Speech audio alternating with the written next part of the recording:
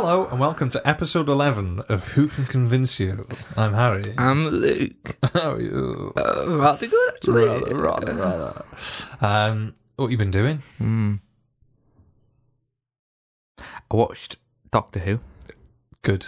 I watched up till the 50th anniversary and then the 50th anniversary. Right. What do you think of the 50th anniversary? I remember it being hyped up. Oh, not hyped up, that's probably the one. There was a lot of promotion for the 50th. Like the week of it happening. And I thought it was fine. Best bit? When I got to switch over. Oh. I don't know. I can't really remember it. Tom Baker at the end? Yeah, that was probably the best bit. It's nice, isn't it? Yeah. It's nice, isn't it? I'm surprised he's agreed to do it. What did you think of it? Enjoyable. It wasn't worth the hype. But I like the dimensions between Matt Smith and Tennant. The dimensions between them. The character... I don't know what it's called. Right. No, I don't know what I'm trying to Chemistry say. Yeah. between them. I enjoyed the chemistry between Matt Smythe and... David Tennant. I enjoyed the chemistry between Matt Smythe and David Tennant. And I thought John Hurt was alright. I like Paul McGann. Oh, yeah. Have you watched the Minisode? I watched the mini episode. Mm-hmm. And I would have preferred him. In the 50th? Yeah. Yeah. I think, for me, that was my favourite bit of the 50th, other than the adventure in space and time, or time and space. Can never remember which way around I don't know what... The documentary film thing. Not documentary, what do you call it? A biopic. Biopic. You enjoyed that more than the 50th? Yes. Right, okay. Yeah. Which probably says something about my tastes. Well... Have you watched that? What? The biopic? Yeah.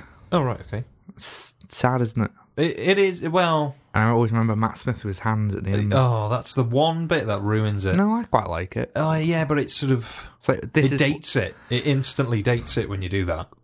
Because... yeah, but stuff has happened since then, hasn't it?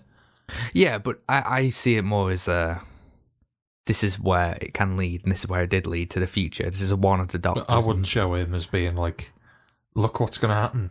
Well, I'm surprised David Bradley as William Hartnell didn't just sort of smash the console. I think I'd rather Capaldi there rather than Matt Smith or Tennant, only because they got a bigger connection to Doctor Who. Like, they were both watched it when they were little and grew up with it. I think it meant more to them, but I don't think it's... I think the best thing they could have done there is maybe just show clips of Hartnell in stories as sort of like murky flashbacks of all of his stories. All the Doctors there, and Tom Baker with a massive grinning face and his face stuck on a body. Big eyes. And a jail at the end of the 50th. It's so creepy. Strange. It's horrible. It's like everyone's stuck in the same position. It's horrible. I think it's done pretty well. It's fair, isn't it? As long as you don't focus in on one person. I'd rather see it than not. But I think the 50th would have told a different story if the 9th Doctor said yes. Because they had a different story lined up, and I think it was cobbled together in the last few months. Well, Christopher Eccleston... They didn't know any of them would come back. No. David Tennant would be right there. I reckon he just says... I reckon his agent has been told, if Doctor Who phoned, just say yeah. More money at Comic-Con, innit? You can charge 150 quid now for an autograph. No, I have to watch some backstory. Do you know the YouTuber who does those parts of, he's on part 11 now and it's Tennant. Oh, yes. He's fantastic. They're like hour-long episodes, aren't they? Brilliant. On Doctor per Doctor. They're fantastic. So his channel's called Clever Dick Films, right? And I just think that fantastic. Absolutely fantastic. Whenever I'm going into a different era of Doctor Who, I watch one of his videos first. Nice. And I watched his two most recent ones with Christopher Eccleston and Tennant. And I had no idea about all the things that went on. I didn't know Tennant was a huge fan of Doctor Who. I'm not sure he's as big a fan as he says he is. No. Yeah, I'm confident with that. But I reckon there's some truth behind it. Yeah, I do. Yeah, he liked it as a kid. Yeah. I doubt. We went into acting and stuff because of it. Did he, though? Apparently. Hey-ho. But yeah, no, those YouTube videos are great. There's quite a few good... There's some great YouTubers that I've seen. I think this is the one I've For seen info so far. stuff, it seems... Well, Daleks 6388 as well. Terry Nation Army. Those are great. They're like little documentaries on... I've never seen these. Oh, they're really good. On, like, really specific things. But they're really, really interesting. And they're done so well. With the Clever Dick Films YouTube channel. It's great. Production values. It's just a documentary. It's a proper documentary. Well, all the modes you'd want in there. Well, I think we're thinking of doing one, aren't we? A documentary.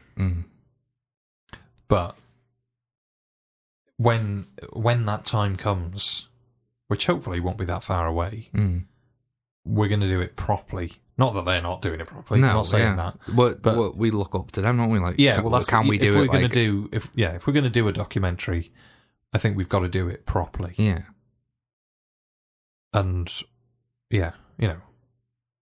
balls deep. Yeah. No one wants to watch a shitty documentary. No. What about podcasts? Have you been listening to any podcasts? The Crinoid one. Nice. Crinoid one. Finally, you've got there. I've listened to one before. Oh, have you? Oh. Yeah. But this one, I proper listened. Do you know what I mean? Right, yeah. It wasn't just like 10 minutes, to have straight through. A full-on episode. Nice. And I think it's again one of those things that we look up towards and want to be like. It's like the more podcasts I listen to, the more I think, oh shit, we need to really up our game here. Just stop. Should we just quit? Send us an email. I've been listening to another podcast. Found a new one. Oh? It is called Doctor Who, All of Time and Space. And it is made by one of our listeners, Mark Cockram. No. Yeah. It's brilliant. Is it? It's really good. Yeah. How long has it been going for? Not that long, I don't think. 2020. So, coming for you. They're only on episode 10. Yeah, but I imagine it'd be quality though. Yeah. Well, exactly. I've said this, Quantity over quality for us. Quantity over quality. So, yeah. I think that's about it. What else have been... Cyberman head should be arriving soon, and then I can stop talking about it. That'd be nice. Yeah. You'll wear it during the part. If he sounds muffled soon, you'll know why. Oh, we're going to do a video one for that, right? Yeah. Yeah. The YouTube thing will start eventually. Yeah. Stagnant, isn't it now? Yeah. Barely any episodes. Yeah. But anyway, after watching the 50th, right, I went to pull out, it didn't resolve Matt Smith's era. So, right. So I get the Series 8 box set, and it's Capaldi. I was like, where's the Christmas special? You have to buy it separately. Oh, right, okay. There's 3 specials now you have to buy separately. I didn't know. It's very annoying. You could watch them on iPlayer. Nah. No, thank you. Should arrive tomorrow. Don't you threat. I'm not fretting, but... should we do a quiz?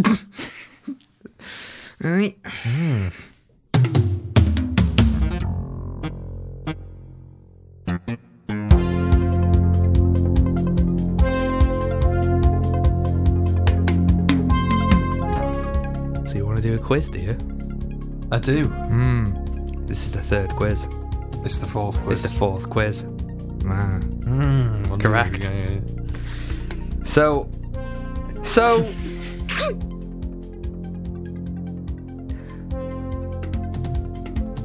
like I did last time, this is Doctor Who merch. Nice. Something different. And I went for a bit of a... not items you'd want to seek a mishmash. out. You know, Tact. yeah, pretty much. You got to put these in descending order, highest first, price-wise. Thank you. So, should we start? Let's go.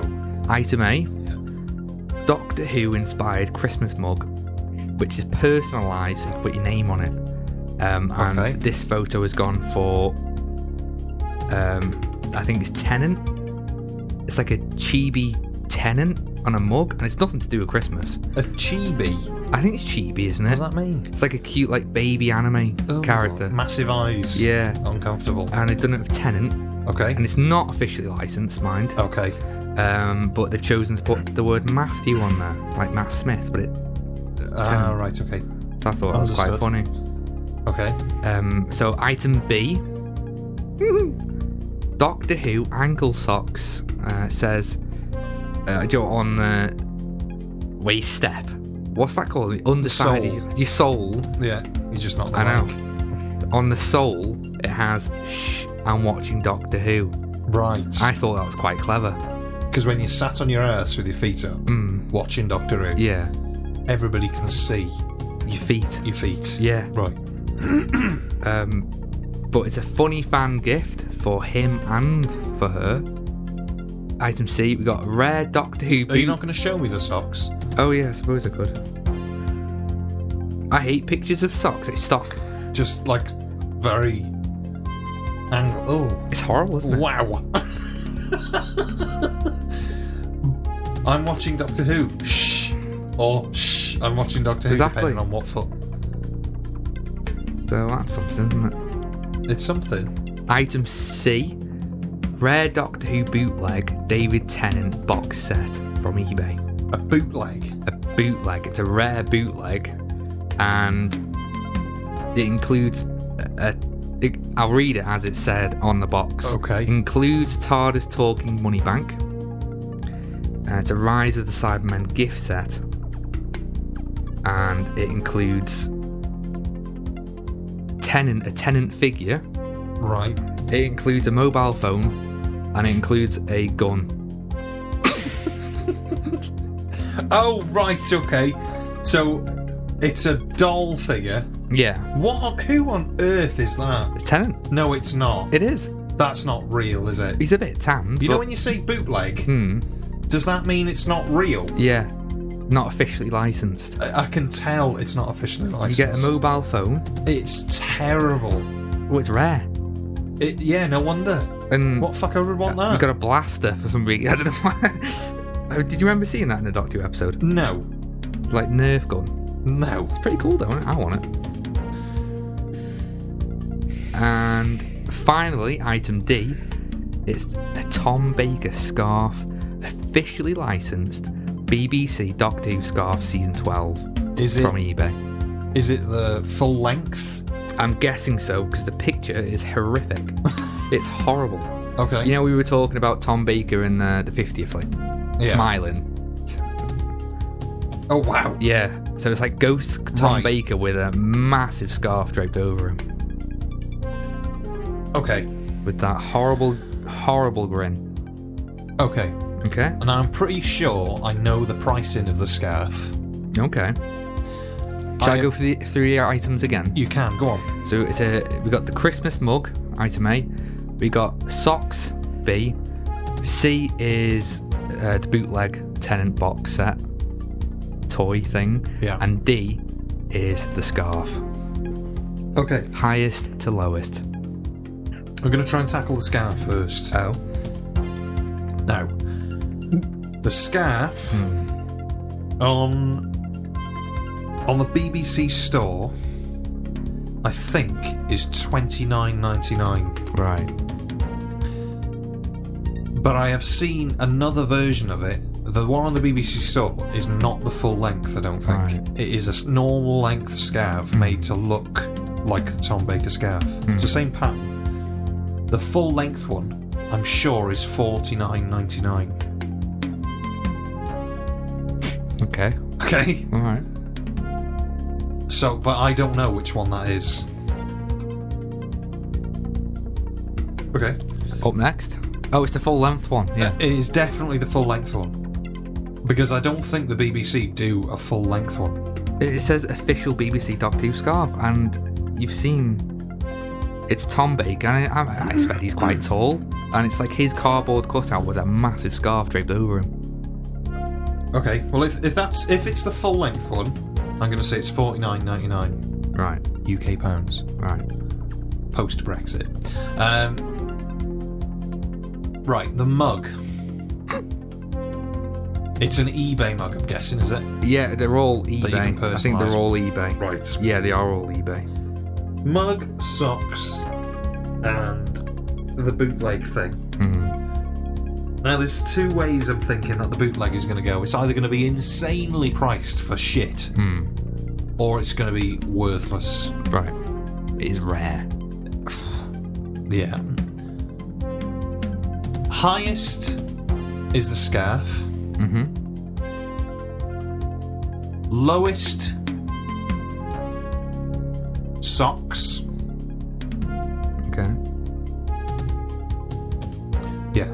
Scarf, Yeah. bootleg, mug, socks. Final answer. You bang on. No! Yeah, you bang on. Yes! So you're right. The scarf is top Okay. of the list. It's $49.99. Bingo! Next is the bootleg. Can I guess the price? You can guess the price. It's 28 quid. $34.99. Wow. Plus $4.95 economy shipping. So, Something that's not even right. Okay. next. Did you say the mug was last or the socks were last? You said the socks were last. Socks were last. Yeah, you're right. So next is the mug. Can I guess? Yep. $13.99. Oh, what mugs do you get? It's somebody's going to charge a fortune to print on a mug, aren't they? It's $6.99 Oh. plus $2.99 postage. It looks awful. And you know it's the type Doesn't of thing look great. that when you put it in the dishwasher a couple of times, Yeah, that's it now. tenant's going to look like he's got a skin condition. Eczema. Eczema!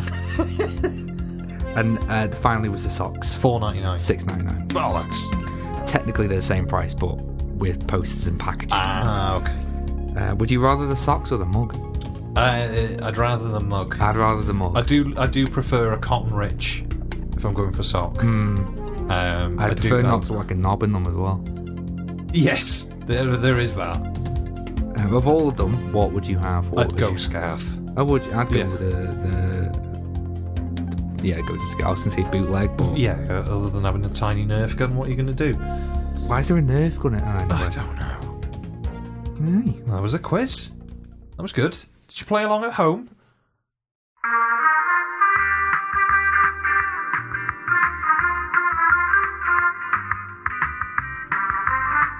Oh, well done. Good. Yeah. Brilliant. Oh, great stuff. Right, on to the main bit of the podcast.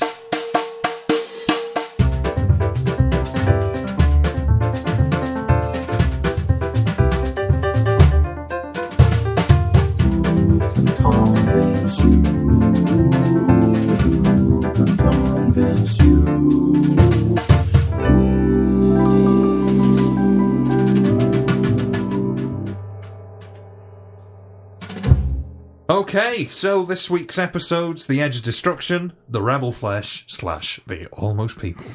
Is it in that order, Rebel Flesh, Almost People? Is it Almost People, Rebel Flesh? Rebel Wilson. Rebel Wilson. Rebel Wilson. Rebel Flesh, Almost People. So, first up is The Edge of Destruction, or Inside the Spaceship, or The Spaceship, depending on what you want to call it. We're going to call it The Edge of Destruction, because that's what it's really called. Why is it called different things? Back then, here we go, into the mists of time. Way back who, when? The actual story doesn't have a full title. There are individual episode titles, aren't they? Yeah. So it was Edge of Destruction and The Brink of Disaster for this one, for the 2 episodes. Right. But the overall story is given the name of The Edge of Destruction. Right. So, but, hey, yeah. So The Edge of Destruction, Season 1, Serial 3, Production Number C. We're not going to do that. We're not that sad. Aired from the... Do what? give the production numbers. We're not doing that anymore. We never... We're not going to... No. Aired from the 8th to the 15th of February 1964. Ooh. Written by David Whittaker, directed by Richard Martin and Frank Cox, produced by Verity Lambert, and there is stock music used in this one. 2 episodes long. Would you like a synop? Snop. As they slowly recover from the shock of being thrown to the TARDIS floor, the Doctor, Susan, Ian and Barbara all start acting strangely. Unexplained events occur, and the travellers start to turn on each other as they contemplate what is happening on the TARDIS. ... First impressions upon viewing. Fair. Should we give it a rating then and move on? I'd give it... I don't know. This was a tough one for me. In what way? It's very unlike Old Who. This early on. This is the 3rd story. It is the 3rd story. I think it's quite innovative, considering didn't they have... Was someone not there or something like that to do a full story? So they just did 2 episodes. So, well, there were 13 episodes commissioned. I think it was 11 originally, and then halfway through the first story, they commissioned a couple of others. They gave them a couple more episodes. So that was up to 13, which meant that by the end of the Dalek story, there were 2 episodes that they still had. So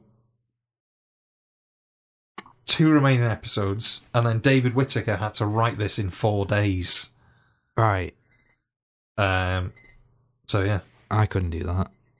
I'm shit at writing. Yeah. It'll take me 1 year. 1 whole year.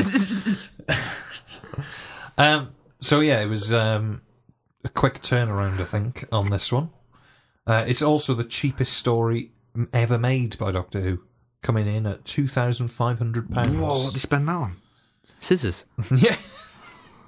Which is, do you know what? I've always wondered about the budget for Doctor Who, because you can't really find it out now for New Who. There's not that much info. The closest I've found, well, this story cost £2,500.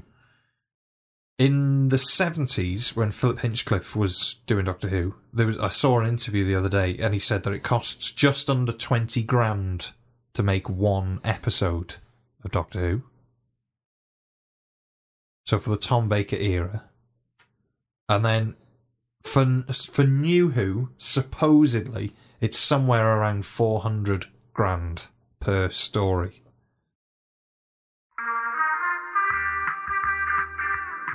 So back then, £2,000, that's dollars. But back then, I love conversion rates. So back then, £2,000 was 30 grand today. Okay. About that. So that's not a lot. Okay, so this is the cheapest story ever made at 2,500. In the 70s, it was just under 20 grand. So let's assume it was 15 grand. What is that now? 233,000. Okay, so in 1970. So now it's somewhere around the 400k mark. An episode? Yeah. Shit. That's what supposedly it's. It's not that far off, is it? Yeah. It's well, not 200 grand, but mad, that, isn't it? Still, 400,000 isn't much for like a big blockbuster. For 45 minutes. What do you mean? For 45 minutes, 400 grand isn't a lot of money. I suppose it is, yeah. Yeah. Where does it go? Weird, isn't it? Where does it go? David Tennant's pocket. He's still getting paid. You don't like him, do you? I don't not like him. Just think he's thieving little shit. Oh. No, he's alright. I put, this isn't a Doctor Who episode I expected so early. Psychological. It's very different. Should we do scores? It is very different. I remember when I first saw this, because I had it on video.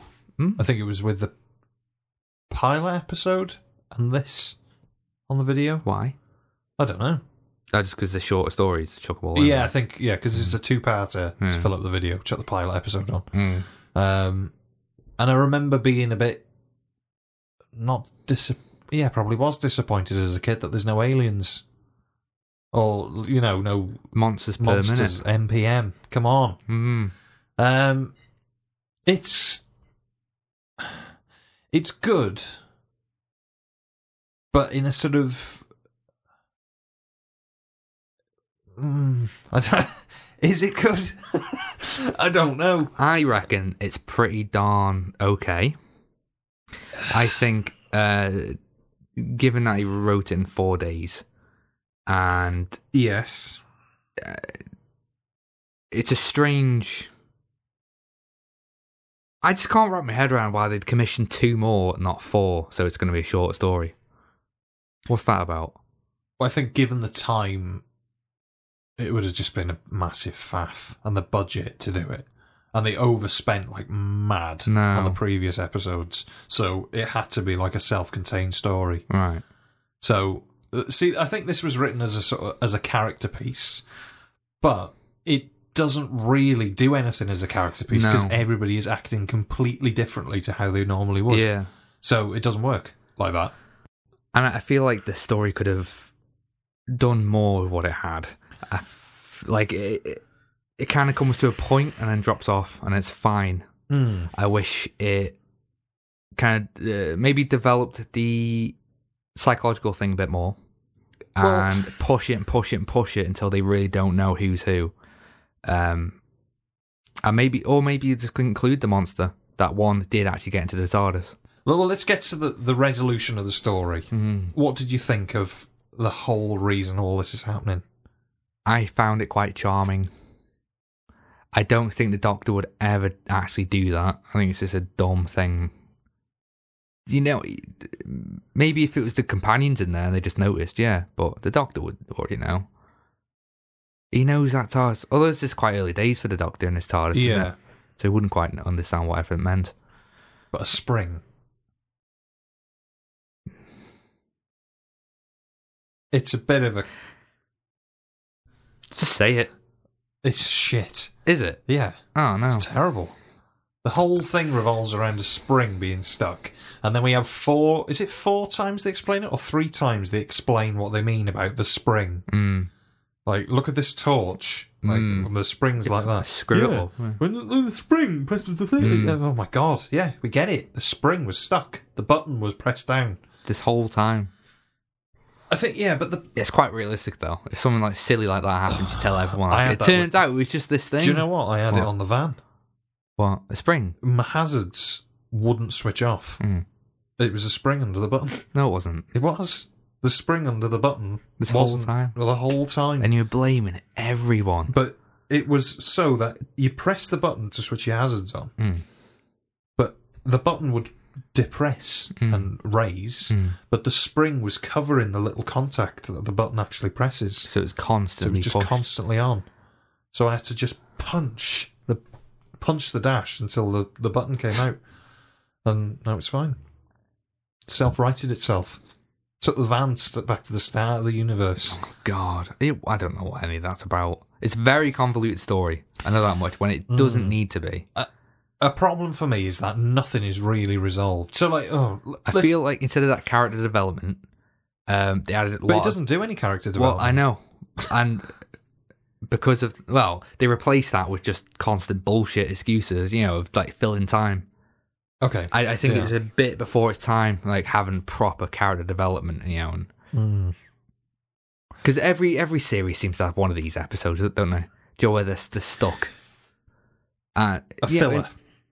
No, it's a pure, like, I think one of the most famous ones would be like Breaking Bad, the Fly episode, and of course New Who has some of those episodes as well, and it is used as a pause. Usually it's used as a pause in the story, so everyone can take a breather, and then after that there's going to be a shit show. But before then, these are the stakes. It's what sets the stakes and why they're doing it. It reminds the audience of what's happening.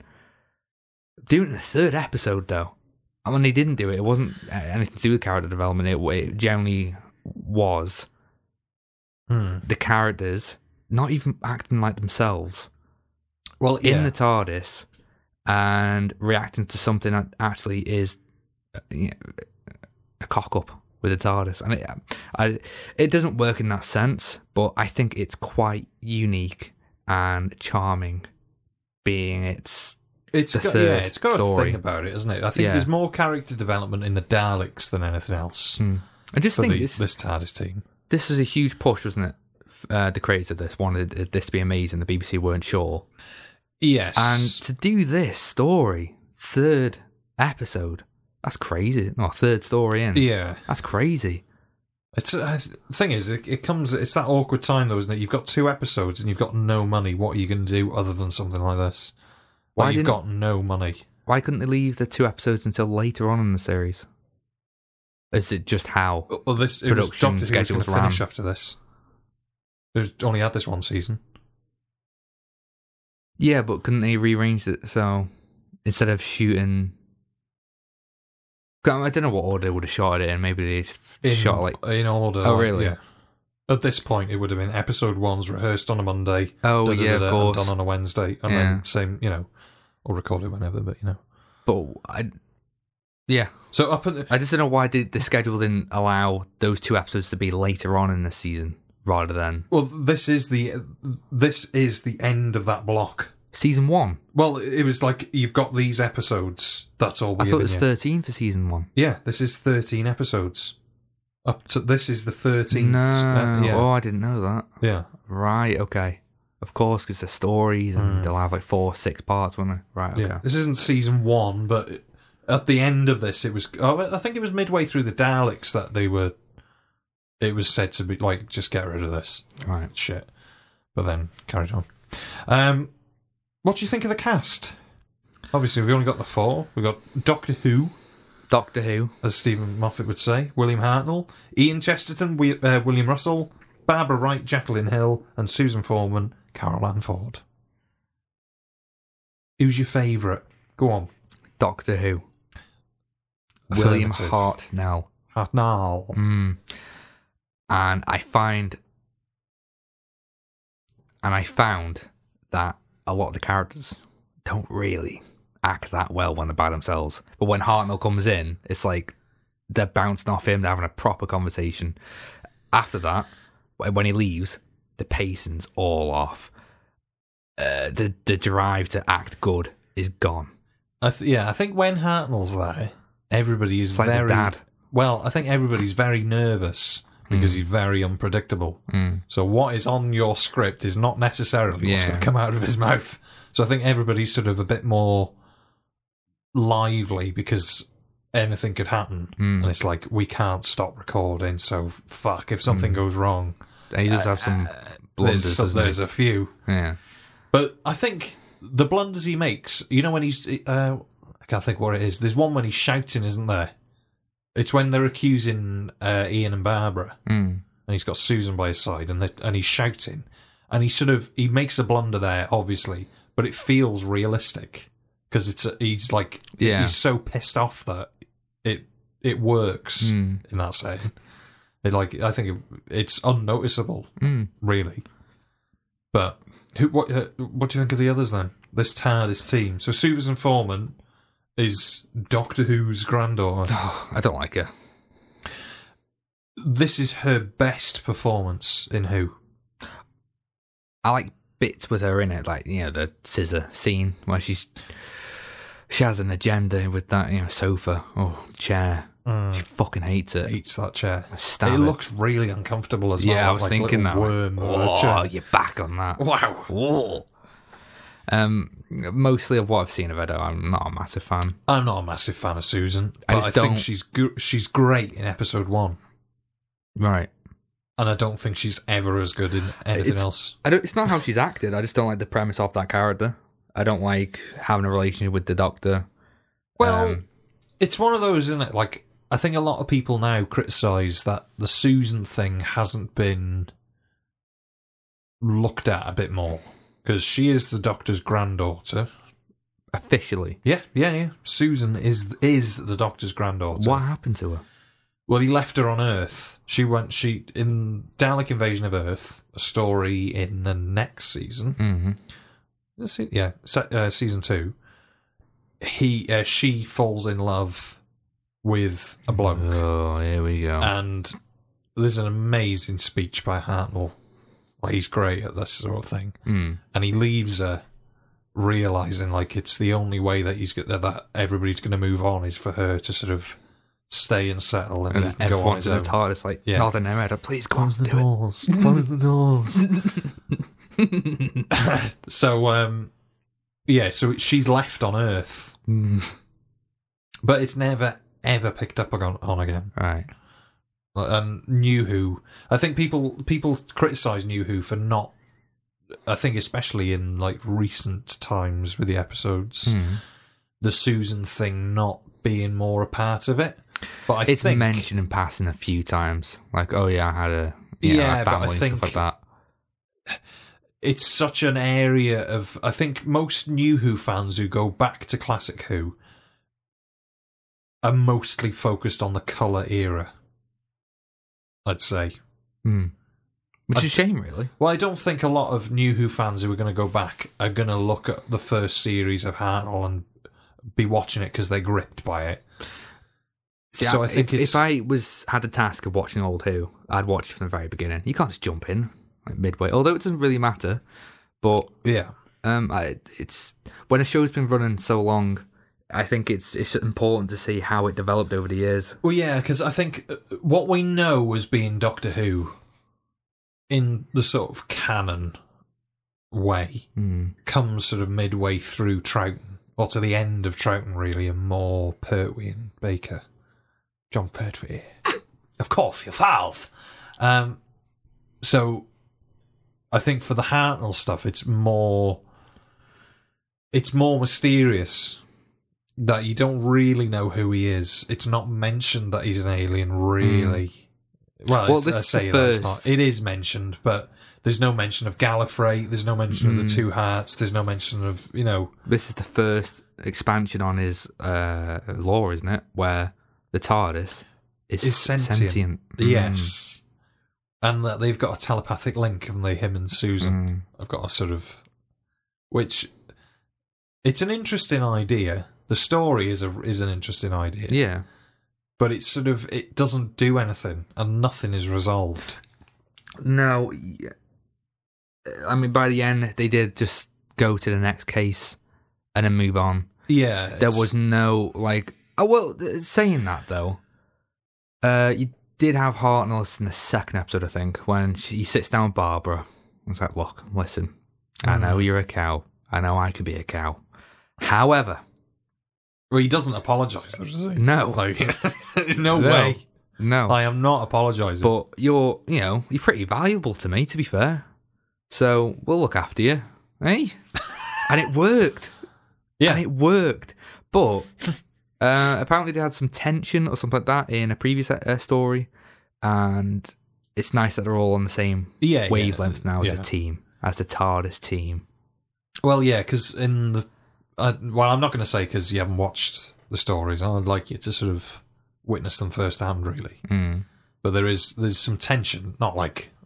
It's not... Sexual tension? Oh, yeah. No, there isn't. No. Oh.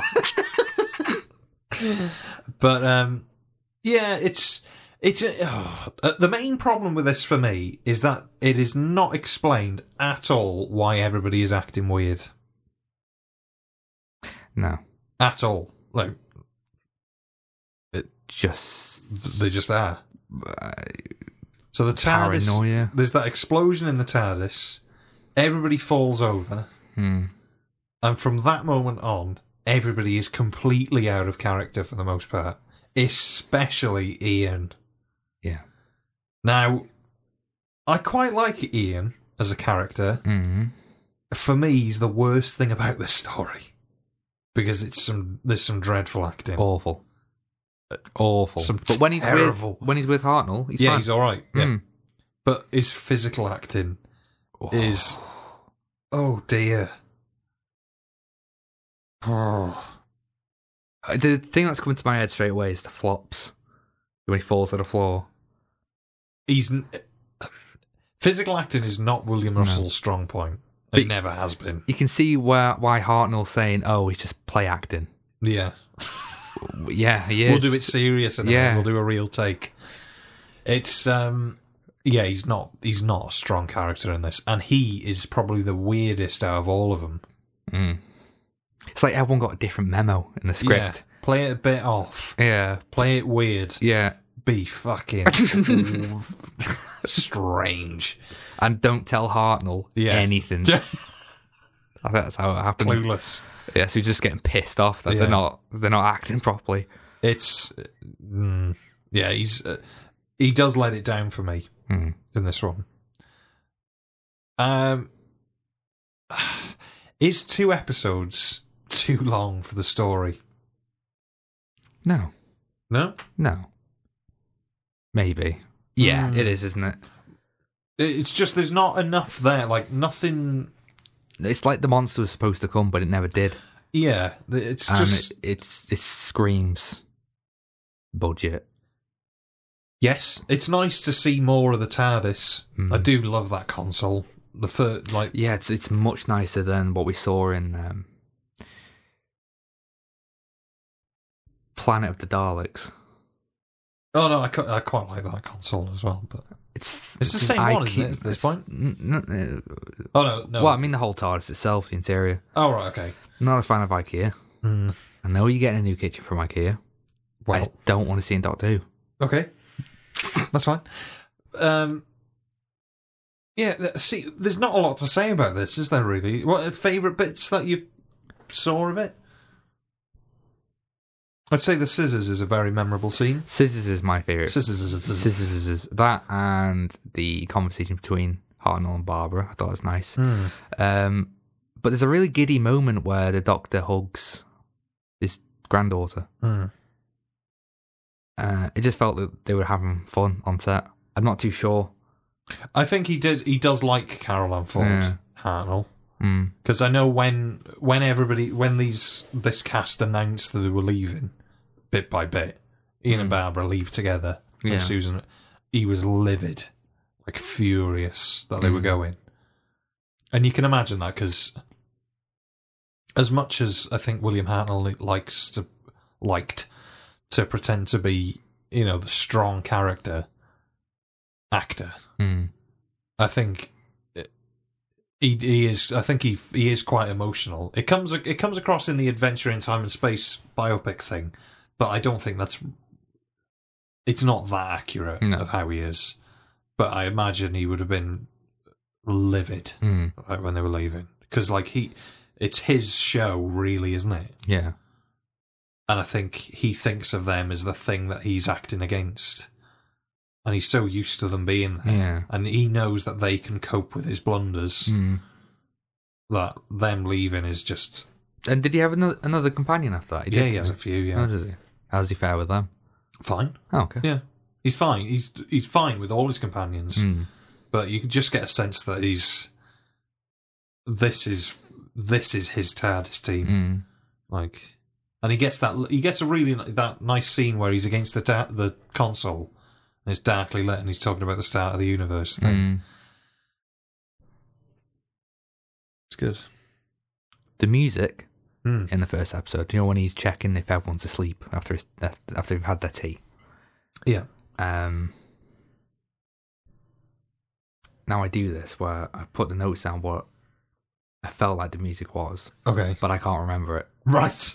I don't even know how to... Do you remember the music in that scene? Yes. You do? Yes. I put mischievous and has a creepy tone. Well, the music in this is all stock music. It is. It's mostly Eric Sidé. Particularly the track Anesthesia, which is used in the Moonbase when they're on the moon. Oh, yeah. I remember story that one. we've done. You would, if you heard it, you'd remember it. You would. Instantly recognisable from Doctor Who. classic bit of music. There's a few things. So it's mostly Eric Sadé. Some stuff from Desmond Leslie and Buxton Orr. And there's the Alan Langsford stuff, which I think is the thing that you're thinking of, the more orchestral-y bits. Probably. But I really liked it. Yeah, I think the music's great in this. It all works as well. Yeah. Eric Sadé is quite an interesting person as well to look into, because he's one of the first sort of synthy people. He was right there at the beginning of the Moog synth stuff as one of the testers for the Moog, whatever you want to pronounce it as, synths. It's really interesting. And he's got his catalogue of music is huge, just tons and tons of stuff. Shit, tons of shite.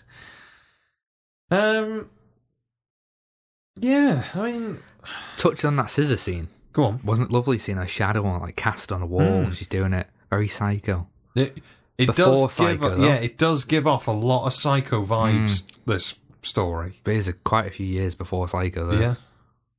Weird, isn't it? Yeah. It's an interesting one. It keeps you... You just want it to double down. Double down. It's weird, isn't double it? As you're watching it, it's really... I won't say it's gripping, but you watch because you think something's going to happen, but it never does. No. But I think it's good. I mean, what else is there to say? Not a lot. I remember the scene with Hartnell and, chumming up with his granddaughter. Yeah. He says, it's by the end, I think. When he discovers it, he says, child, I think your old grandfather is going a bit around the bend. I love that. Yeah. I don't know why. I just thought that's a snapshot of Hartnell and his companion. Hartnell's nice. Hartnell's nice. He was horrible. But yeah, I think it's pretty good. Question. Go on. Ian's laugh at the end. What is that all about? I don't know. It's very awkward. Very weird. He's weird all the way through this, though. There's some odd choices as if he didn't read the script. But because even Hartnell's clueless to why he's laughing. Yeah, it's strange. It's a strange choice. Doesn't he laugh right up to the camera as well? Oh, he's right next to the camera, isn't he? It's very strange. And then the ending, we get into Marco Polo, the next story, which doesn't exist. Oh. It's sad. Oh, that's sad. So everything exists up to here. The first 3 stories are complete, but now the shit show starts of missing episodes. Susan goes out, throws a snowball in the TARDIS. Yeah. Surprised it didn't explode. Why? And then Barbara throws a snowball out. Yeah. But she's in the TARDIS. Maybe she picked up the snowball that. Can you catch a snowball? Because it just turns to dust, doesn't it? No, that's true. So unless she's got massive hands that can sort of catch flying snow. I found the actors right. I think they're better at slice of life sort of acting, rather than screaming and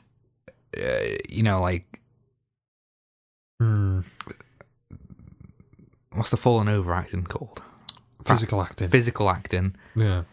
I think the more slice of life and physical actors. There's a lot of looking off into the distance as well, isn't there? It's going to be horrible to edit this bit. Yeah, it's going to be horrendous to edit this one. Right. With the actors, by the way, I think the more slice of life actors, I think they're better at that than the screaming and yelling and physical acting. I don't think they can do it. Because they scream at I don't know if it's the script. Remember The Watch? When she looks at a watch, she screams her head off. You're right. It's a good scream, though. It's horrifying. But why? Everything is acted very strangely in this, and there's no real explanation for it. And I think that lets it down that we just don't know why. Why are we acting weird? Why are the clocks melting? Just because you go what back was that about? I don't know. You're inside the TARDIS, So the TARDIS is telling you all of this by communicating with you in a very weird way, like Morse code sort of thing. Yeah, like 15 flashing. It's so strange. It doesn't really make that much sense. No. It doesn't make any sense. Like, yeah. What should we give it a rating? Yeah, I suppose. Let's give it. There's a rating. There's not a lot to say, is there? It's just, yeah. Nee. Go on then. You go first. I'm going to give it an amber, a low one. Yeah, but an amber because I think it's a novelty. I think it's just quite nice. I'd recommend it if you want. I mean, people have already seen it anyway. Yeah, I'm gonna go amber. I was gonna go red. I don't think it's bad. But then again, using our 3-tier system of green being good, you know, people know what 3 colours are. It's just, there's nothing there in the story. It's enjoyable to watch, and it's nice to see them, the actors, and the TARDIS, and, you know, but it's just nothing happens. But it's still an interesting thing to watch. But it's not good. No. So, like, how do you rate it? Do you rate it on? I might have to go red, you know. No. But I'd like it. But I don't like it as much as things that I voted. Do you know what I mean? Like, I'm gonna go. You know what? To keep it fair, across the board, no matter old or new, even though they're separate shows, Snake skin, shedding. Sounded like a cow by the window.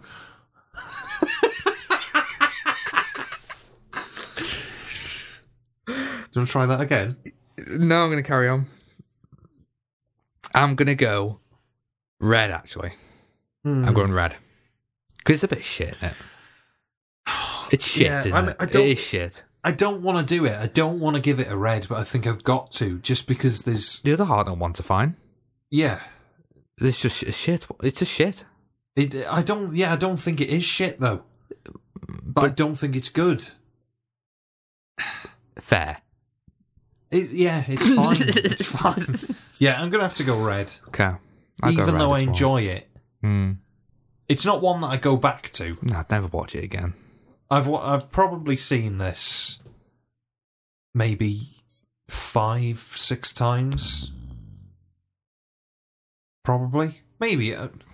So you must have seen about 5 hours of these guys just not really, just being wacky around a TARDIS, not doing much. Yeah, it's...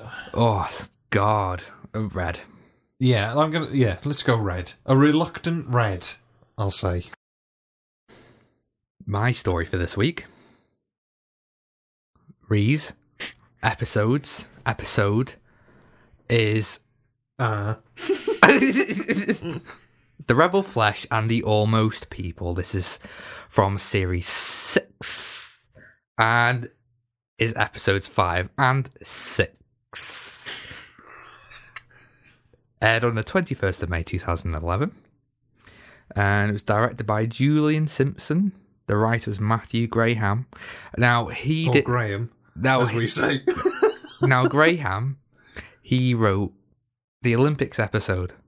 Fear Her. Everyone always says Olympics episode. People don't like that, do they? No, it's shite. Is it? Why. It's awful. I quite like it.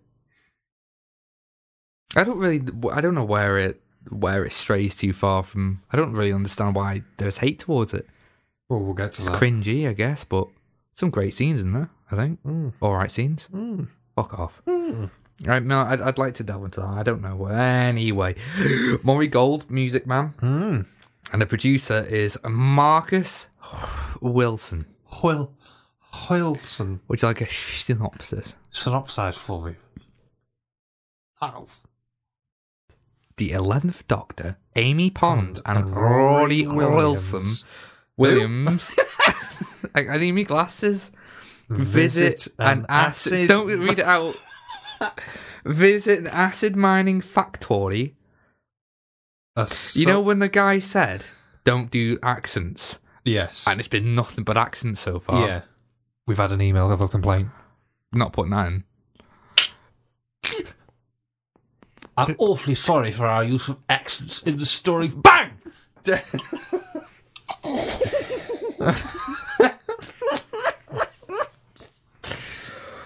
you want a little synopsis then? I do. The 11th Doctor, Amy Pond, and bang!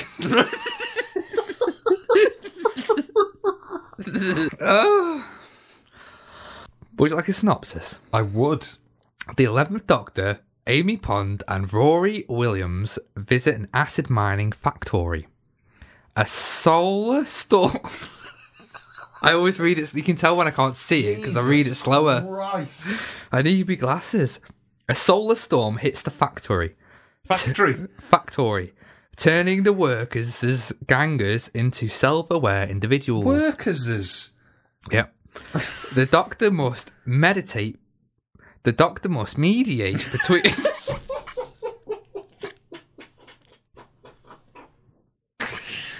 Oh, dear. Give me glasses. Jesus Christ. I got me contacts, but I can't see shit like this. The Doctor must mediate between the original workers and their rebellious gangers. Gangbangers. You gotta love them. And overview thoughts. What do we think? What we thinking? Just episode 1. The story. Pretty poor. Aw. Was it better than Oxygen? Level. Fuck off. No, it wasn't. Yeah. You're a liar. No. There's no way. There's no way. It's pretty level. I didn't enjoy it. I enjoyed it. I watched it twice. I want to convince you Okay. that it's at least better than Oxygen. Okay. I enjoyed it. I thought you got good character development, you got good monsters, great location, cool music.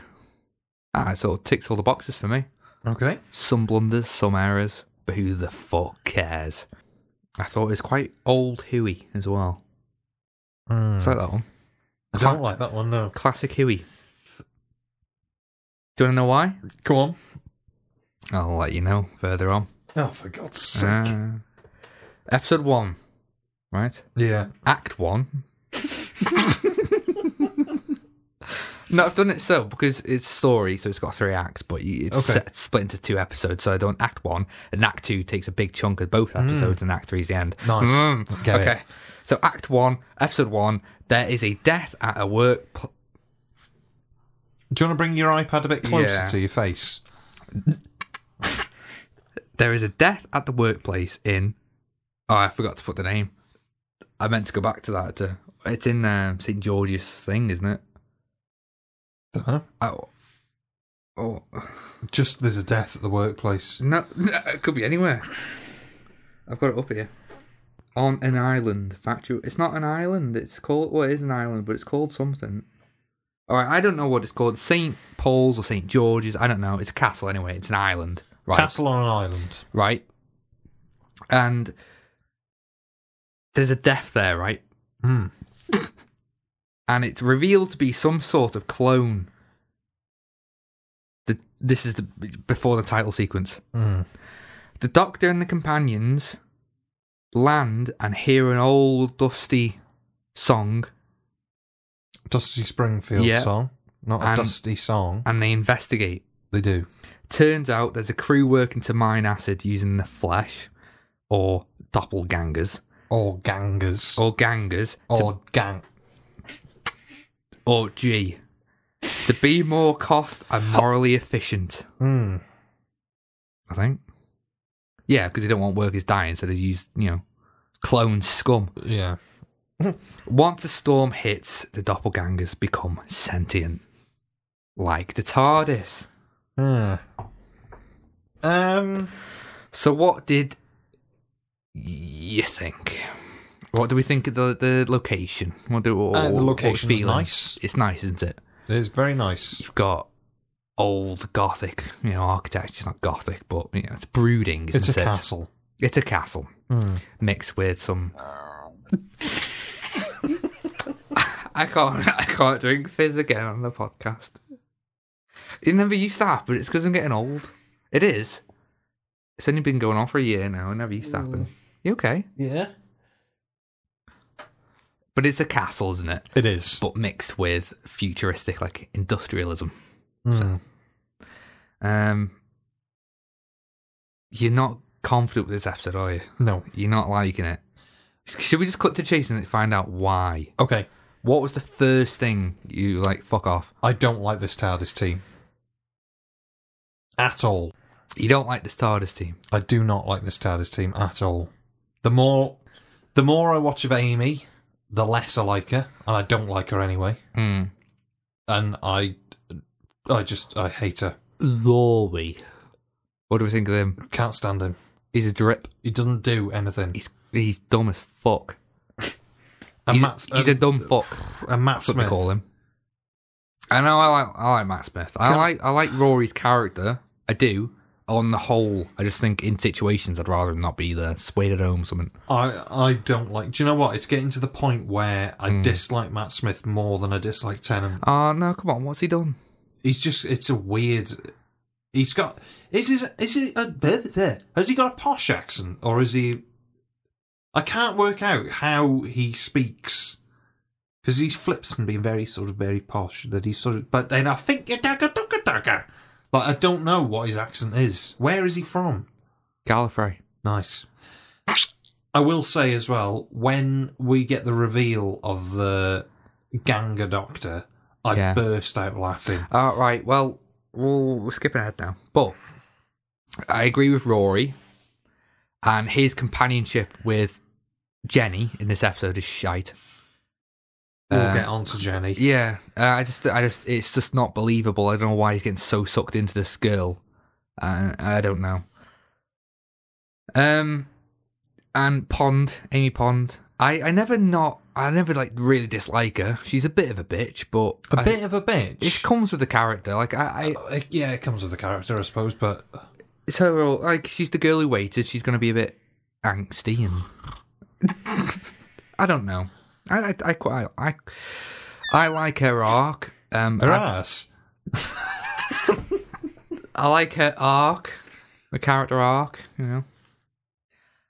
Have you seen the last episode with her in it? The Weeping Angels one in New York. Yes, Angels Take Manhattan. That end for Pond, it's very quick. I thought.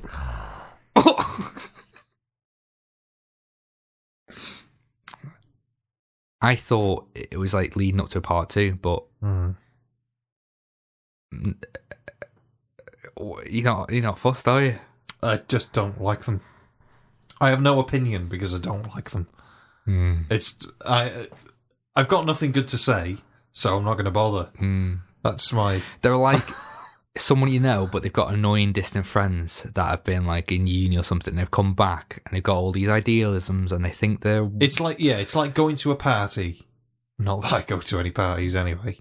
And there's somebody there that you don't like. So what is the point talking to them? Because you know they're just going to piss you off. So just don't bother interacting with them. So I have nothing to say about.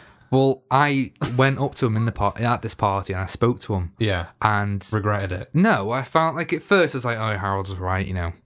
But then I took Rory to one side. I was talking to him, and he just seemed like a genuine guy. A bit thick, bit of a drip, and head over heels over Pond. And their relationship, I found out, it's not healthy. I think they're constantly like, oh, does she love me? You're married. Yeah. You're married. Honestly, and I took Amy to one side, and yeah, she was a bitch and a cow, but she had a honourable core, I feel, and I don't think she deserves a lot of what happens to her. Well, Arthur Darvill is looked as being a great actor, isn't he? Is he? Yeah. All right. I'm sure he is. I'm sure I've seen that somewhere. I've never seen him in anything else, so I don't know what he's. He must be good at playing this type. I imagine he's quite typecast as being a drip. Drip. I don't even know what that means. Whereas, like, I'm assuming then that Karen Gillan is cast as sort of a strong female lead. sort of, well, not lead, but you know what I mean. Because she's in this, isn't she? She's in Shite franchise. What's it called? Avengers. Yeah, Avengers. As that robot woman. Yeah, I don't like her. She's a cow as well. Puts her perhaps she's typecast as playing a bitch. Wow. I've not seen her in anything else. I've not. No. Very curious. Oh yeah, she's in Jumanji. Oh God. She's in Jumanji. Forgot about that. Oh God, with Jack Black. Oh, I love Jack Black. Oh, I hate him. I love Jack Black. And she's in a few other things. Stuber. It wasn't good. Yeah, I mean... So she's hit Hollywood like a... Well, not really. She's been in the films... I don't know. I think Marvel did her well. But she plays that a similar role to Amy Pond in everything, to be fair, though. Just in this one, she gets up the duff.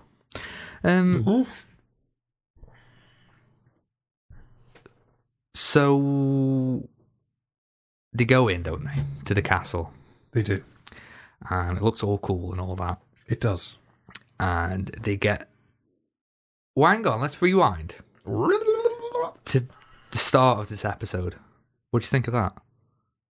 Did it surprise you? We were like, oh. No. Right, okay. It didn't surprise me. It didn't surprise me because I don't think the other actors are very strong. No, they are. Okay. So when he falls in the acid, just thought, all right, okay, just gonna die. Oh, he's come back to life. I thought it was just gonna be like an immortal person. I think that's the point of like, oh, okay, they died. But instead of like someone dying at the beginning of before the title sequence, yeah, and like a monster's hand comes to grab their face and it cuts, they proper die, and no one cares. I love that. Like, no one really cares. I think that's quite different. I like that. They're just getting on with it. I quite like that. I hate that they're called gangers. Gangbangers. Gangbangers. Gotta love them. What's that podcast called again? Athletico Mints. Go listen to it. Bob Mortimer. It's brilliant. The storm's coming. It is. They're like, what are you guys doing here when they meet up with the workers? And then Matt Smith has to climb the tower, and then he almost dies, but we won't talk about that. And then suddenly the gangbangers are up, and they're prowling around, and they think they're real people, right? And my Matt Smith Blu-ray has just been dispatched. Oh. So we're on to the cast, aren't we? More of the cast. What do we think of Miranda? The head lady. Woman. Very strange performance, I thought. The people, most of the actors in this seem to be acting in a way that they've never had to act in a serious way before. So they're not quite sure Miranda what they're doing. was in Downton Abbey. Was she? Yeah. Okay. I don't know if it's either before or after this, but she's Miss Baxter in Downton Abbey, and she plays a very similar type of role. I'd say she has this air about her being quite, at her core, a cow. But I think it's quite nice how and the same thing happened in Downton, where it's flipped on its head, and she's actually all right. She's one of the good ones. Well, she's in some Big Finish audios as well. Is she? Yeah. I don't know what she's like in them, but she is in some Big Finish. Well, she's quite a big actress, so. Is she? She's been in big stuff. Okay. What do we think of Buzzer? Forgettable. Yeah, I'd agree with that. He doesn't have much of a role. He's from Life on Mars. Life on Mars. Life on Mars. Yeah. He doesn't do anything. No, he doesn't, to be fair. There's too many cast in this. I think there's one too many. I'm not too sure why. We'll try and get into that one. The other cast, you've got. Should we dive in? Not yet. Jimmy? It is Jimmy. What do you think of Jimmy?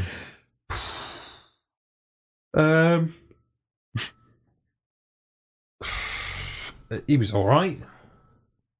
Is little the kid thing? Is that nice? It's family values. You know my thoughts on this. Fuck it. Let's just get into it then. I give up with you. Oh. He's in a Big Finish as well. Right, let's jump in, dive into that goop, the white goop. We're in it. Hang on. Whoa. What? I want to dive into my main issue with the characters. Yeah. Jennifer. Jenny. Dreadful. Sarah Smart? Yeah. Is that her name? Why does she have to say everything like Alan Bennett? Everything's pained and I don't know what I'm doing. Oh, Rory. Oh, Rory. Oh, everything. Oh, my God. Yeah, she's pretty weak. Weak? And in the special features, she's exactly the same in real life. Oh, no. Yeah. Oh, Doctor. God. My Ganga. It's a shame. It is a shame. Because played by someone who's actually likeable, and they have a horrible time, don't they? It's not that she's likeable. It's just she's got this drony, mopey way of acting in this. It's good to not like her for that reason. Maybe. You know, she's the villain.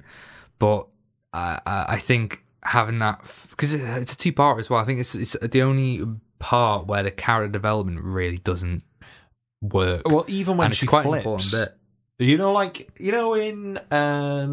Love and Monsters, where Peter Kay flips from being whatever his name is to being the Absorber. Victor Kennedy. There's a nice switch there between the two characters. That they're different. But when she switches from being nicey to being evil, she's exactly the same. Yeah, because she is the same. Yeah, no, but she's the same person. It's as if we're supposed to have a bit of a more, fuck off. But she's just... I don't think it's like that at all. I think it's genuinely people. Because would you agree they're people? Well, yeah, sort pretty of. Much, aren't they? They're sort of... It seems like a bit of a cop-off of Autons. That's an issue with this, is that it's... Maybe, right? I get that, but the difference is that they are complete replicas of the person, inside and out, with memories. Well, that's done with the Autons as well in Spearhead from Space, remember? With the General and... Oh, what's his name? Well, it can be... The factory. There's lots of monsters that are very similar to other monsters. They are similar, yeah, I'll give it that. But it's just... Okay. But I think they say it, don't they? These are flesh. It's the flesh. It's not plastic anymore. Rebel flesh. Almost people. But it's those people reacting to the situation rather than poorly monsters. Yeah. You know. Although Jenny. Is it Jenny? Jennifer.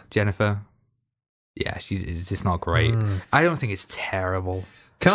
One of my main gripes with this, it's too long. Wrong.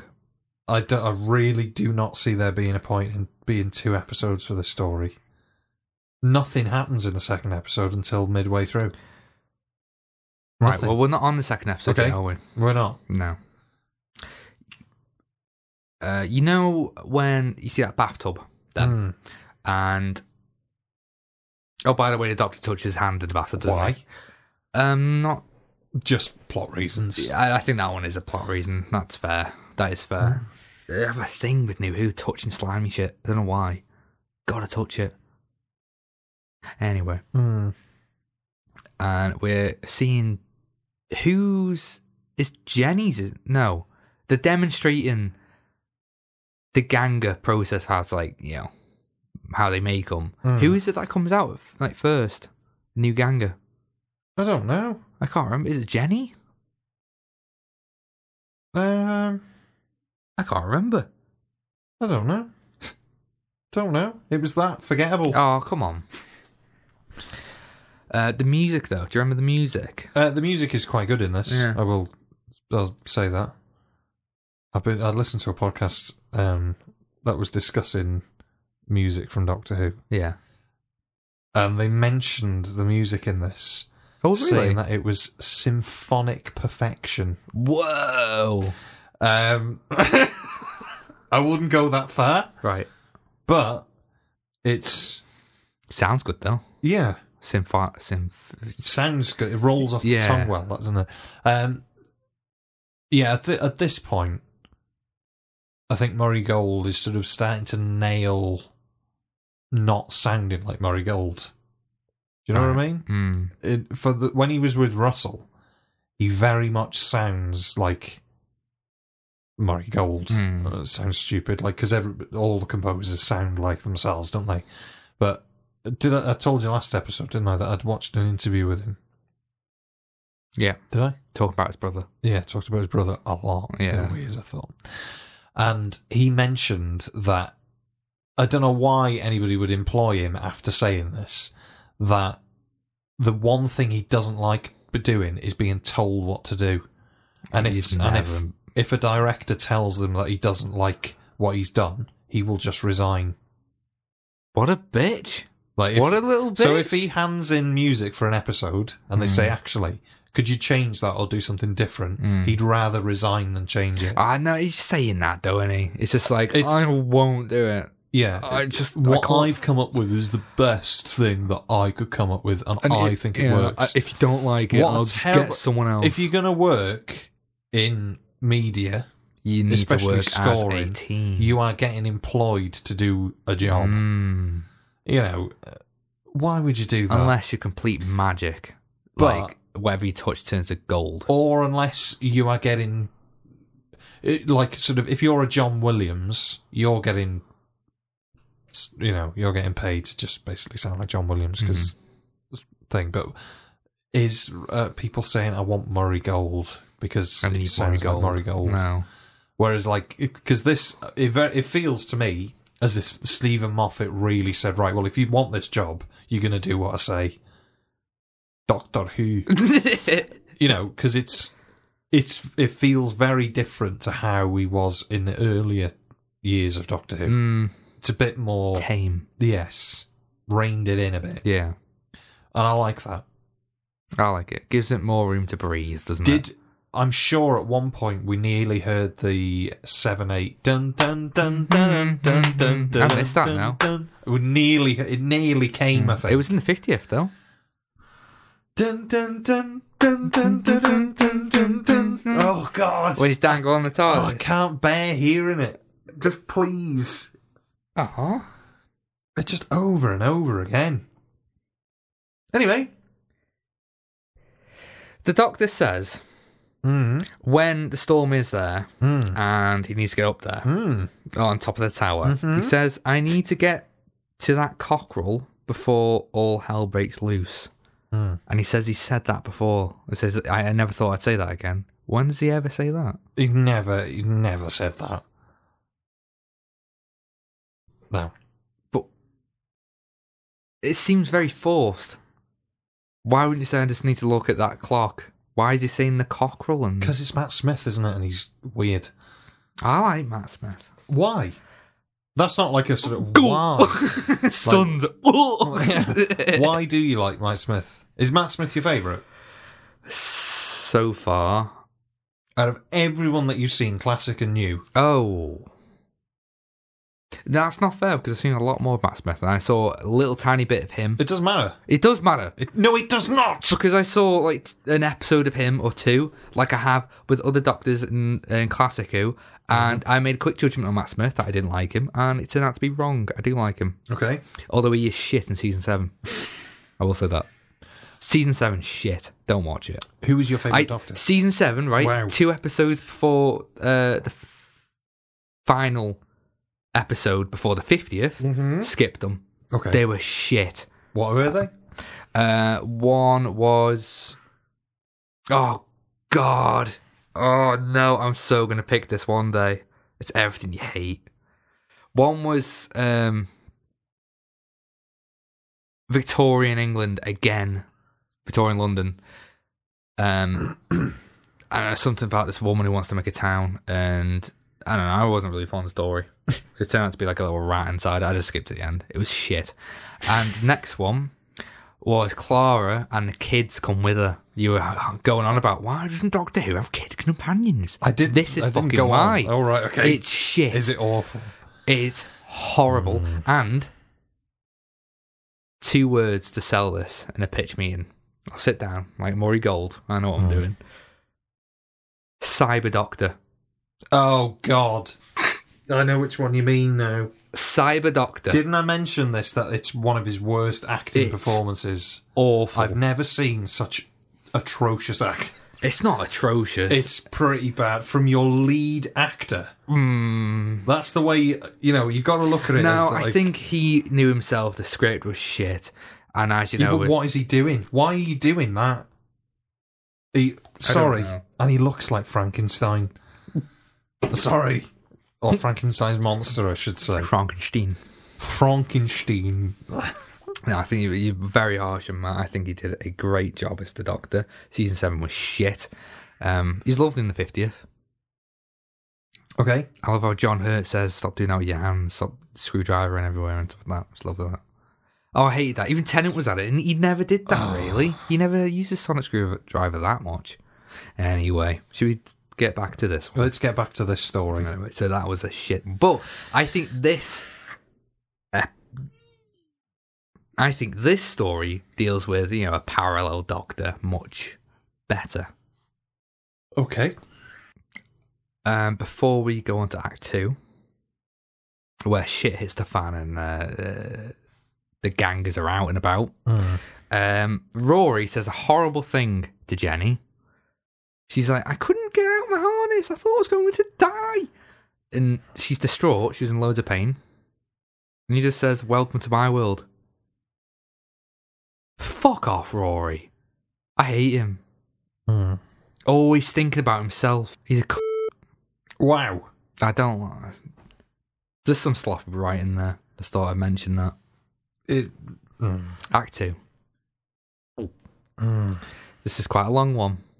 Hold tight. The doppelgangers and the humans grow a hate for each other, and the Doctor has a doppelganger of his own. Once calling for a lift, the humans try to escape, but the doppelgangers are one step ahead each time. Jen dies, and Ganger Jen starts a mutiny. One Doctor is knocked out and joins the gangers. The factory continues to go on meltdown as a war brews. The real Jimmy dies, and Ganger Jimmy takes his place for the sake of Adam, their son. Pushed through the corridors and on the way to where the TARDIS will fall through the ceiling, Monster Jen runs after them. Dickens sacrifices himself. Turns out the Doctor isn't the real Doctor, and then Ganger's Doctor and Miranda sacrifice themselves so the others can escape in the TARDIS. Aye. Jen in the toilets. Oh dear. What we thinking? Dreadful. No. It was dreadful. Why?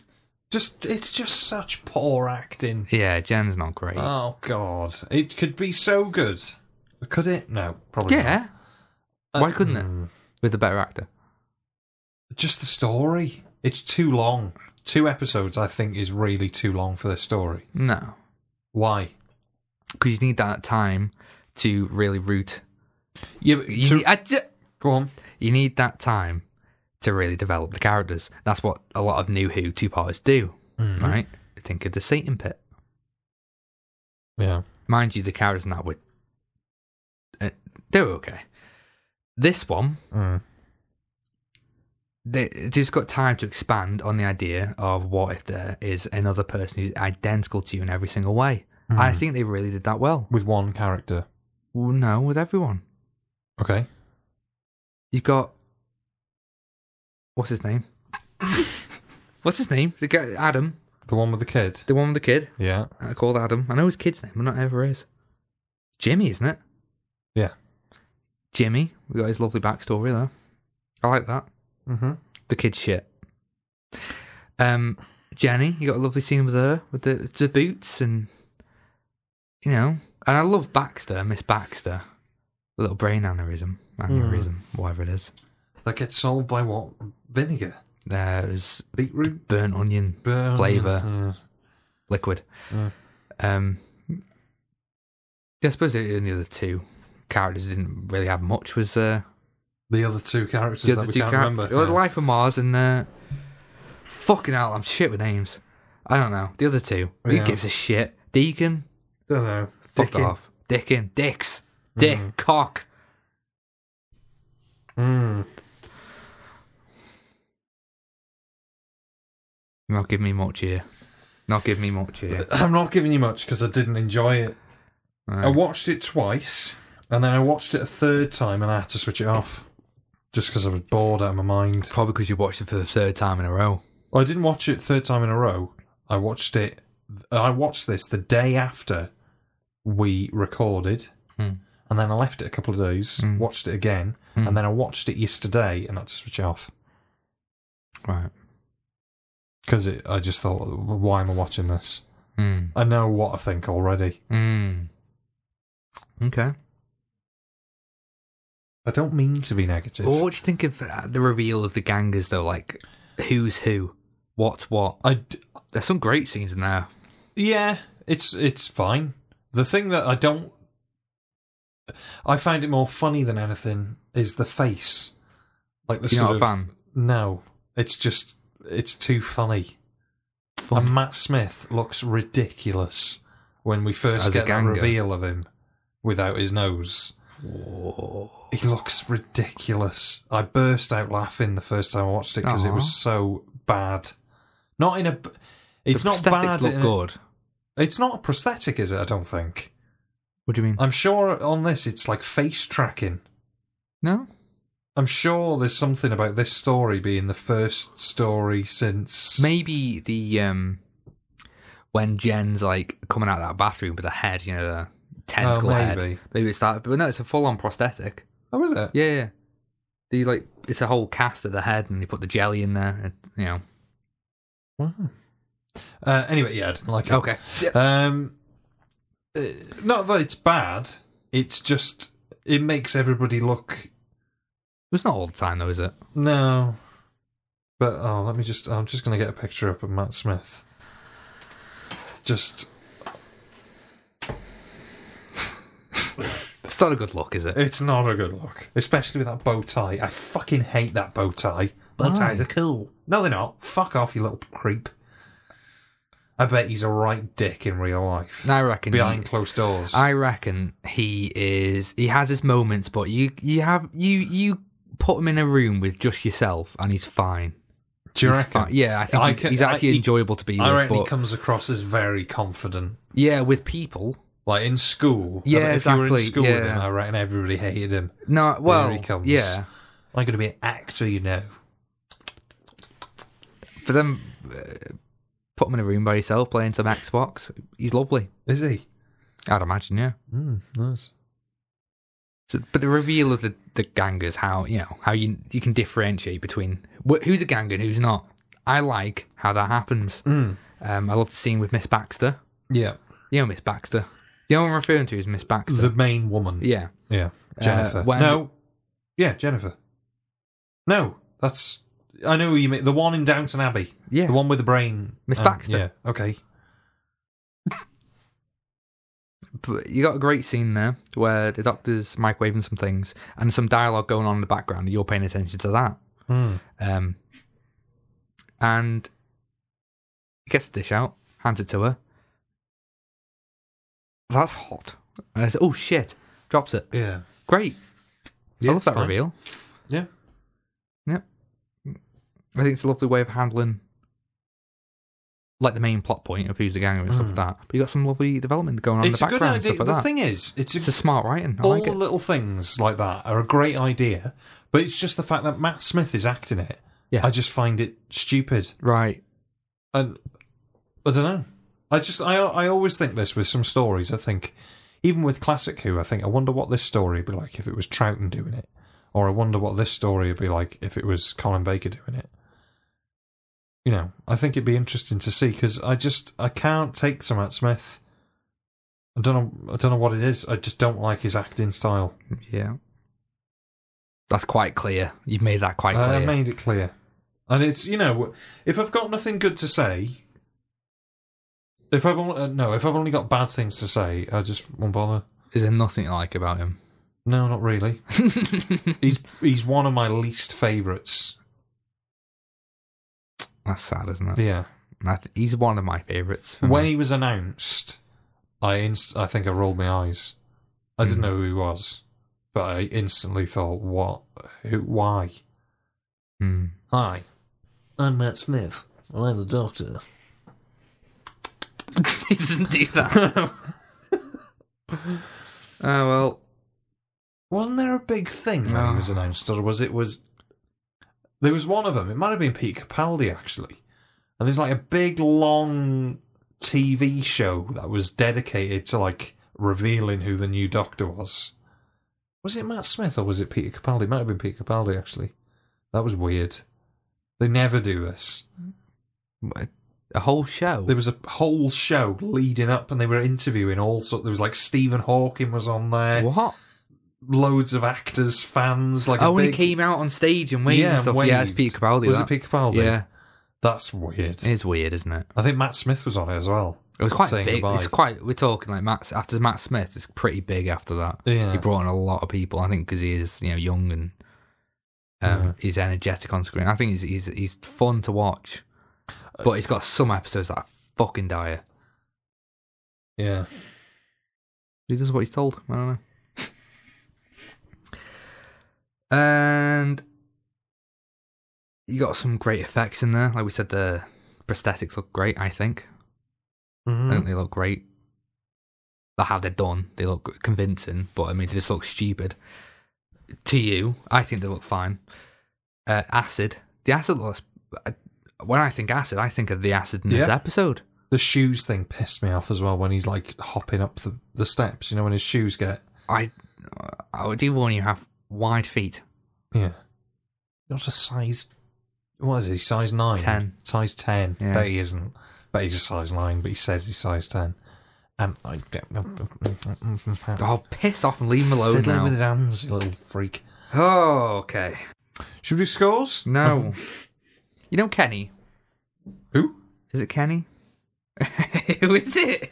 I just called him Kenny. I'm not sure why. Kenny. Is that the one we don't know? Buzzer? No. The hell's Kenny? I don't know. It's Dickon. Why did I say Kenny? I think he just looks like a Kenny. That's what I said. But anyway, why does Dickens keep coughing and sneezing?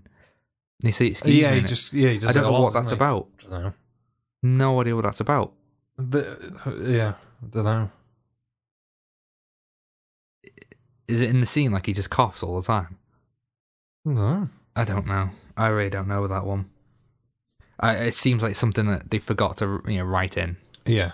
It's probably something like, his doppelganger coughs too. Oh. But they just forgot. I'm guessing. I'm not too sure. He's got allergies. Yeah, and his ganger does. Yeah. That's how same they are.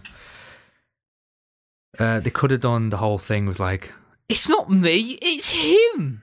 It's not me, it's him. Yeah. That whole thing. And they do a little bit with Jenny, but it's got a quite sad end to it, so I'm alright with that. Jenny's the one who died. And when she did die, why did she explode and she's like dissolved in white? If she that was the real Jenny who died. Don't know. Well, it shouldn't be blood and gore and stuff. Well, hang on. Are we to assume that is the real Jenny, or is that a clone of the first Jenny? I don't know. I thought they all have just one, and I don't know where I don't know where Jenny goes or when she comes back or who the ganger is at all. I don't know where they swap. I don't know where the swap is. But I'm guessing that she died in that scene. She's got white blood. I'm guessing, yeah. Weird, isn't it? For kids, though, isn't it? It's for the kids. For the dads. And when the gang is all grouping up and they're going through some corridors and stuff. And Miranda, Miss Baxter, hears something behind her scuffling. I think it's Rory and Jenna. And she turns her head. But it she goes turns all her the neck way like an owl. Yeah, why would she do that?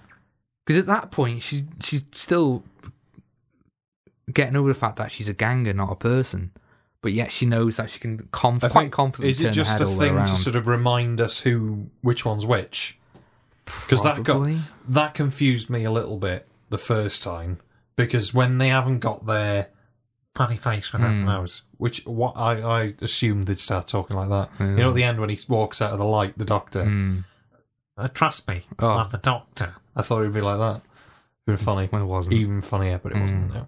But yeah, I think without having anything to work from, I think you've got to just do something to make you think, oh, right, okay, that's the one. That's not the real one. I think that works well. You never really know. And it doesn't play it as in like there's an imposter or anything like that. It's like, instead, the story goes for they are all the same and how the characters deal with that. I've just forgotten to say something about the start of the story. Oh. You know, at the beginning when they're coming in through the spacesuits, spacesuits in the dark. For a brief moment, I thought, are the Sontarans in this? And then my interest peaked and dropped. Oh, I thought you didn't like the Sontarans. I don't, but I thought, have I missed something here that there's a lot of them? Oh no. They're still shit. I asked you this the other day about Sontarans in New Who, Matt Smith's era. There's a Sontaran that's on his side, and it randomly just happens. I don't know where he's come from, but it's the episode after this, actually, where that Sontaran comes in, where the reptilian person comes in. I don't know who she is. Who's always in Victorian London, and it's like they constantly go back to Victorian London in season 7. I'm guessing to save budget. They've got all the sets because they got the 50th coming up, haven't they? Oh, maybe. All right. What's I don't know what the one after this is called. A Good Man Goes to War. Yeah. And the whole nursery rhyme. God. When a good man goes to war. And Thingy's in that one, isn't she, as well? Who? River Song. Yeah. Hey. The best ending of New Who I've seen. The best season finale is season 5. And I think, do you remember all the tears? All the tears in every episode. And Roy gets sucked through the rift. Do you remember that? No. Well, it's a great one. And I think they did it way too early. Way too early. It's a proper universe and TARDIS is exploding. It's a good story. I'm going to pick it one day soon. All right. He's done now. I have nothing left to say. Well, I have. So what do you think of this premise of Adam then and his birthday? You know. It's a nice Jimmy's little callback thing, isn't it? To sort of... Well, I don't care, but... I know you don't care. I really don't care. He's a shit actor.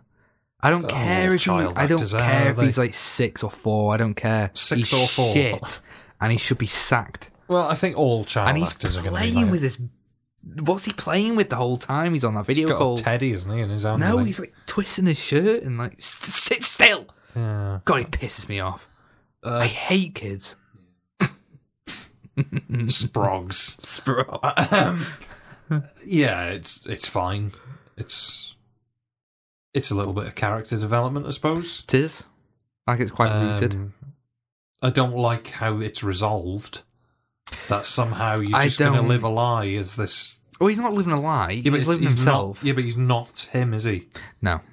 At the end of the day. No. So you're going to go and live the rest of your life living a lie, pretending to be the real person. But he is the real person, it's just a copy. Yeah, no, but he isn't the real person, is he? It is not that man. It is a plastic clone of that man. It's not plastic, it's flesh. Yeah. It's a proper... Just don't prick him, because white will come out. Yeah, but I just think it's so unbelievable, that ending.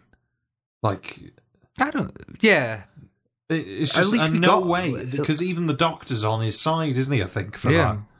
No way. So basically, that's like 3. We haven't talked about the Doctor in the room. I liked how there's 2 Doctors. Usually it plays out shit, But this time, I thought it was quite effective. Did you know?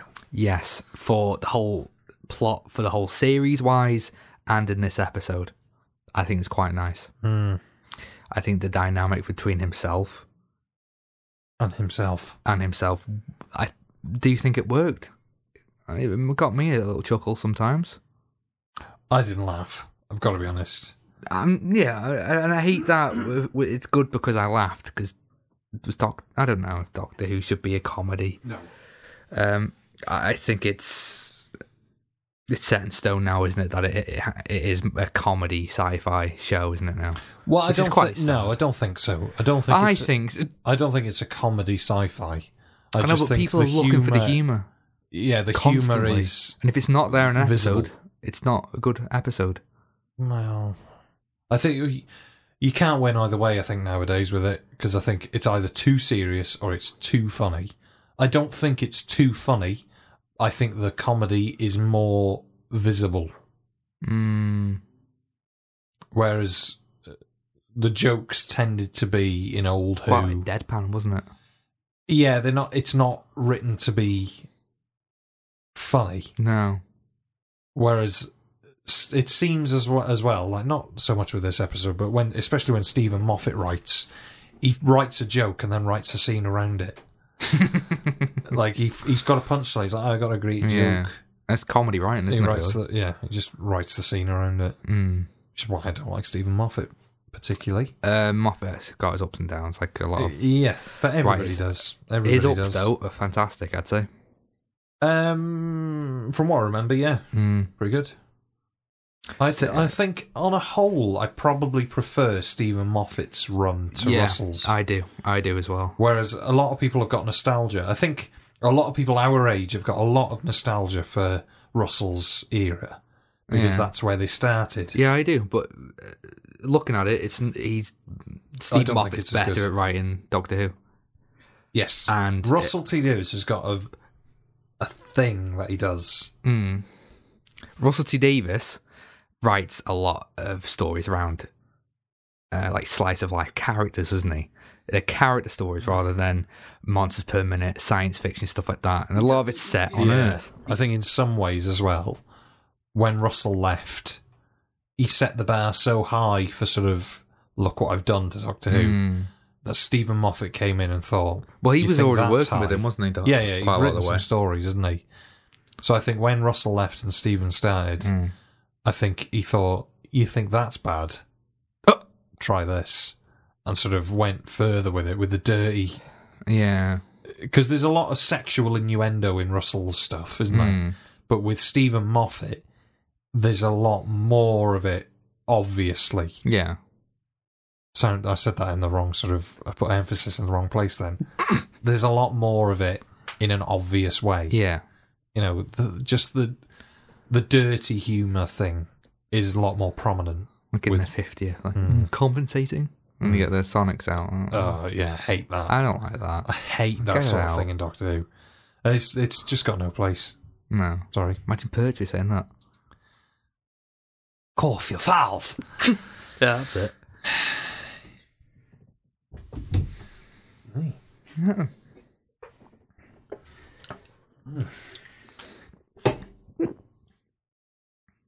I don't want to take it away from Russell, though. Because I don't think Doctor Who would be the same if it weren't. I don't think it would have got a new series without him. True. I think it would have held... It wouldn't have been as successful as it is now. I don't think it just would have worked for the time. He's probably the right person to start it. Yeah. To bring it back. Definitely. Did it need to come back? No. Yeah. Well, obviously it works. People were pining for it to come back, weren't they? And did. It did come back, yeah. So, what are you moaning for? I'm not moaning. I just think they should have left it alone. No. Would you rather Doctor Who still go on, or would you rather it end after the movie? I don't know, you know. Oh, that's sad, isn't it? I think at the time, it didn't bother me either way if it was coming back or not. I just didn't care. In the same way that I watch anything, like watch Please Sir or Dad's army and think, well, when are they going to bring it back? It just doesn't cross your mind. It's just a thing that was on that you watch. I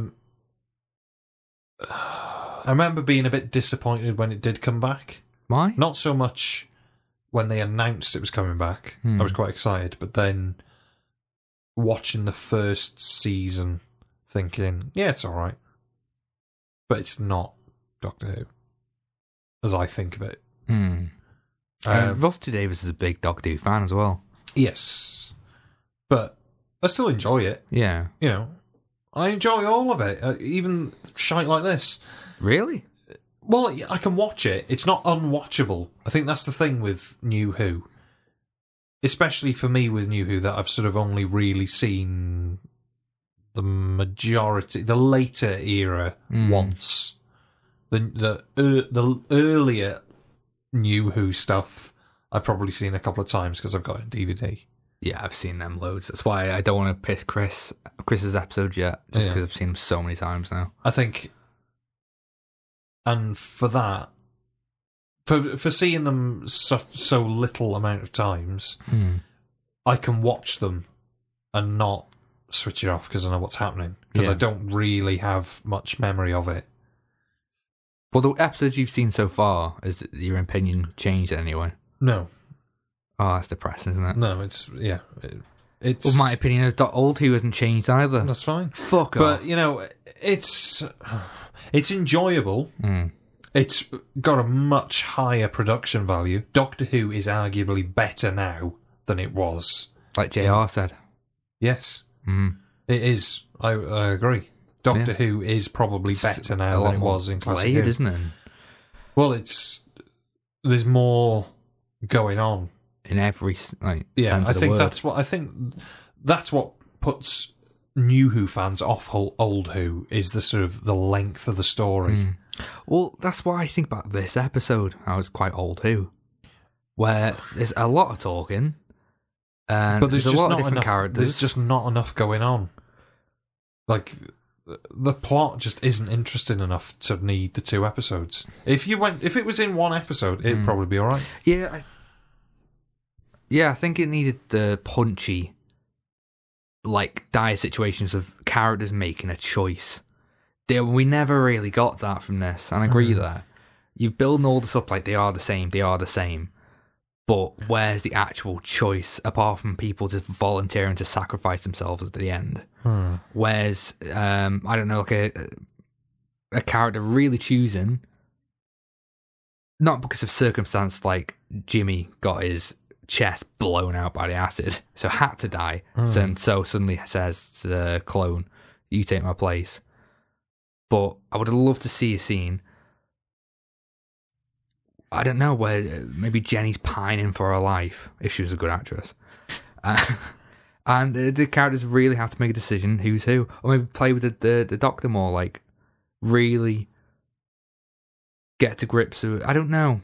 I feel like it would have worked better if there was only one, rather than all of them. Because when you do all of them, it feels more of a political stance or something like that, or a social message that they want to send out, which is fine. I just feel like it would have made it a lot more. I feel like stuff's happened when you just had one, and they're locked in a room, and is that right, and stuff like that. Because I feel like that would have worked better. I think, personally, I'd have had one character, and maybe the rest of them as gangers. Then we could have had an explanation of what these gangers are, because they look like normal people. Oh, that's interesting. And they've taken on the personalities, and she's sort of convinced that they're real. You know, they're the same person. Normal. Say the storm killed a lot of them, and there's only one person who's real, and the rest are gangers. So say the majority of... Say they're all gangers, except for Cleves. What's it? Miranda. Yeah. Just have her as the real one. And then she'd be able to play that well, as well, I think. Yeah. I'd agree with that. There's too many characters. It's slightly overlong. Just because the second episode, the first 25 minutes, nothing happens. Just yeah, it doesn't go anywhere. It just find it hard stalls. to think of the second episode at the beginning. Yeah. I think they're still in the computer room, aren't they? Or are they? I don't know. I don't know. Because that scene where the Doctor takes Pond... No, the Pond follows the Doctor outside, doesn't she? Then he puts her against the wall, doesn't he? Yeah. Now, I reckon that is the real Doctor. It is the real Doctor, isn't it? Yeah. I think first time watching, not supposed to know. I think it is because it would make sense for the rest of the story in the season, where Amy says to him, like, I know I've seen you die and stuff like that, but she thinks she's talking to the clone, so it's fine. But I like stuff like that. And Moffat does tend to do that a lot, where he'll foreshadow something throughout the whole series, and then we'll get the ending. Yeah. It's... Yeah. What does that mean? But yeah, it's fine. I know in the second... are we on to the second episode now? We've been on the second episode all the time. So let's move on to Act 3. So I think the Doctor, anyway, is with Pond outside. Did you think that on first viewing as well? No. Okay. Did you? No.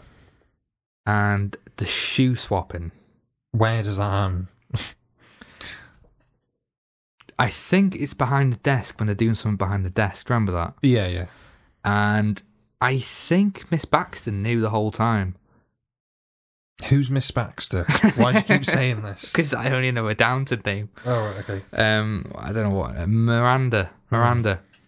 Because when the Doctor says you split up and says to Amy, you treat him like you would me, and Miss Baxter looks over her shoulder and smiles a bit and walks away like she knows. Very strange. I don't know why she wouldn't say anything.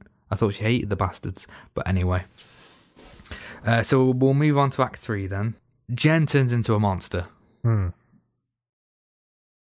Terrible.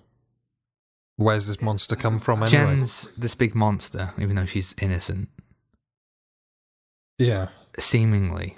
I'm guessing the point is that, oh, they're all human. They have the potential to be a monster, but they're not going to because they're human. What is the monster, though? Like, where's that come from? If they're just clones of the person. Yeah, I don't know. It's have a monster in it, isn't it?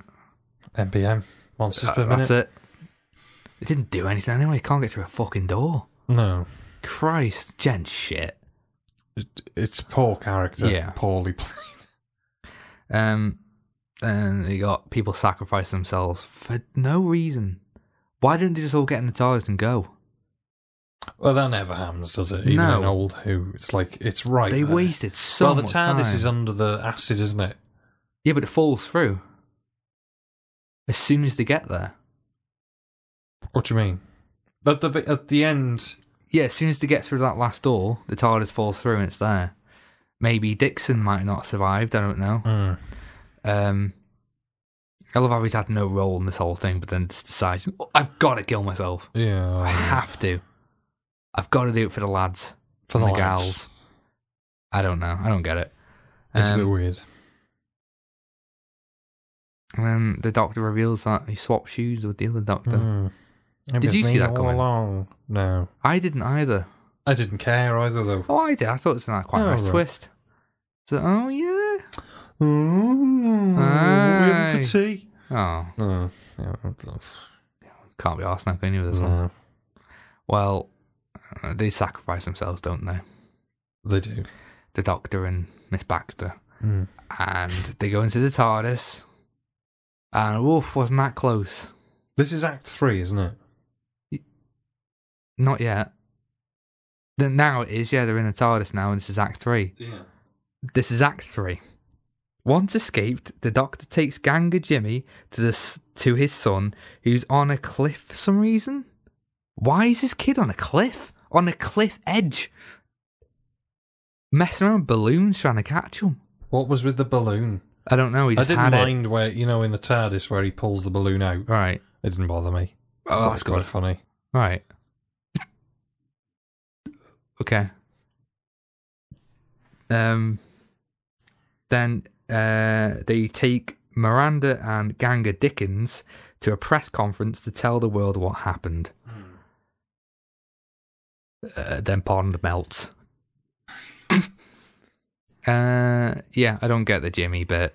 I think it's a naff ending, really. It's just to close off that storyline, isn't it? It's the kid as thick as... But why? Yeah, why is the kid on a cliff edge? Yeah, on his birthday. What's he doing? Why would he wait for his dad on a cliff edge rather than his home? Don't know. I bet that cliff edge was just up the road from the castle, so we'll just use it there. It's gonna piss down in a minute. Yeah. Get it done. Hey.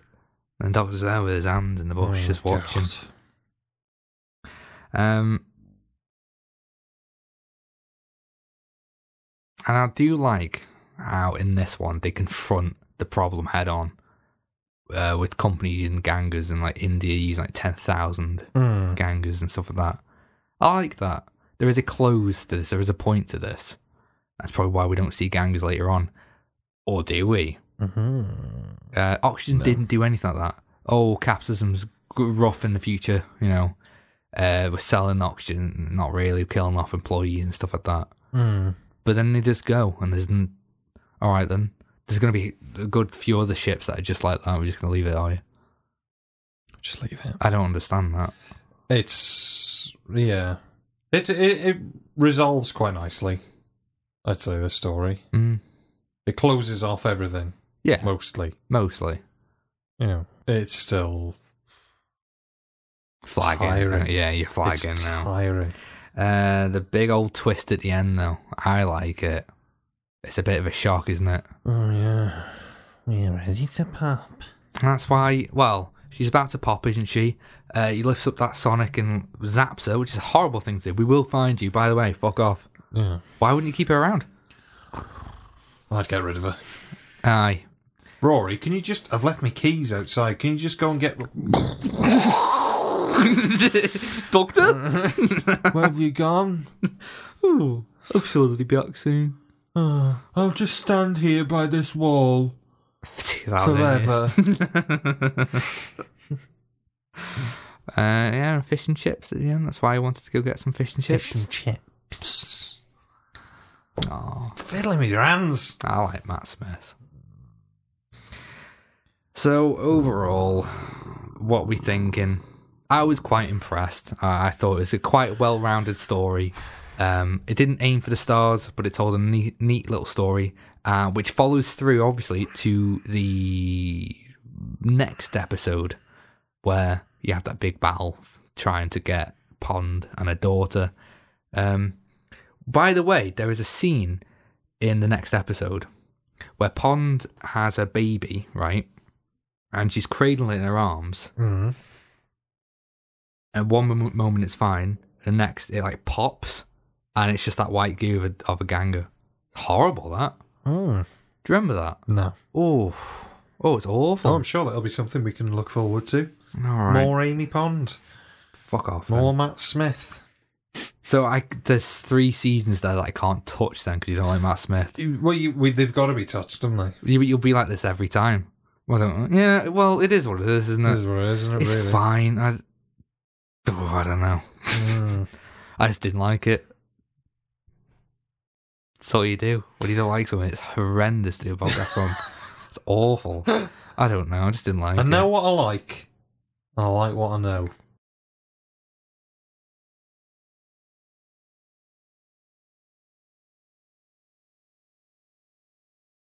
Yeah, well, it is what it is, isn't it? You know. Yeah, well, c'est la vie. Should we do scores then? Yes. I'll go for a glowing amber. I'm going to go green. No, you're not. No, bullshit. I'm going to go red. No, it doesn't deserve a red. It does. It didn't. I didn't enjoy it. This episode is better than the one you chose. Ooh. There's no way it couldn't be. I'd say the left. No, actually, I'm more interested by the Edge of Destruction Right. than I am this. Mm. But, is this easier to watch? This feels too long. Edge of Destruction. I'd go red for this. Right. But you went red for the other one as well. It's reds all around. Red. Yeah. I just didn't enjoy it. I couldn't. It just feel. I watched it just sort of thinking, oh, it's just this again. Even though we haven't seen it before, it just feels very. I know what you mean. Here we go. It's very sci-fi, isn't it? Clones and stuff like that. I think the thing they were doubling down on was that it's a complete copy. It was just, and there wasn't any like battle or anything like that. It's just them coming to terms with. I mean, them being people now. The first time I watched it for this, it was fine. I've watched it through, and it's the same with all of this. Like when we watched the 11th Hour. What other Matt Smith one have we done? God Complex. Yeah. The first time through is always fine. But when you go back, I instantly start to dislike it. But the first watch through, it's enjoyable. You know, if it was on, it's like the same thing with when I've watched the Jodie ones. When I first watched them, they go like that. Like, it's just so quick. And it's enjoyable that you sort of... The story just sort of goes along and then finishes. Whereas, like, the second time I watch it, I think, ooh.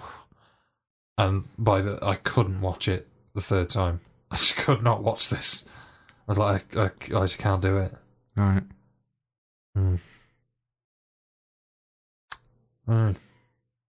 That's a shame. I thought you might like this one. I thought... I find it curious how you loved Oxygen. I don't love Oxygen. You thought it was brilliant. Yeah. But... but this one is shit. Is it because it's not set in space? Is it because there's the same amount of characters, pretty much? It just feels like it's just... it feels tired. And I don't like the characters. It's probably the tiredest team, even though I really don't like Matt Lucas. This one's got to be better is than... so strong. Yeah. Even though Matt Smith is... It's just I don't think he is. I don't like Matt Smith. I don't like Matt Smith. We should have a full-on 2-hour I think we should do some... Yeah, we should have some side episodes of just some general discussion. Would you like that?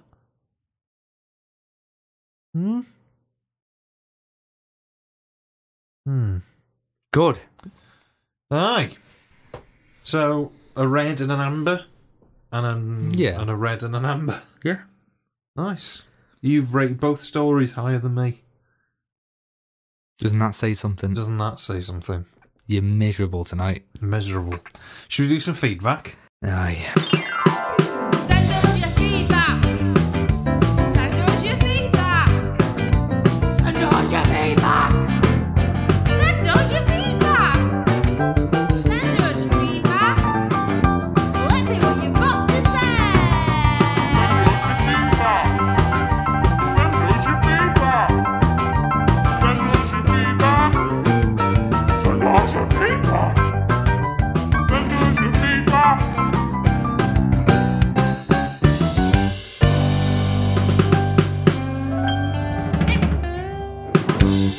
So we've got 2 bits of feedback this week. First one is from Jeff Waddell.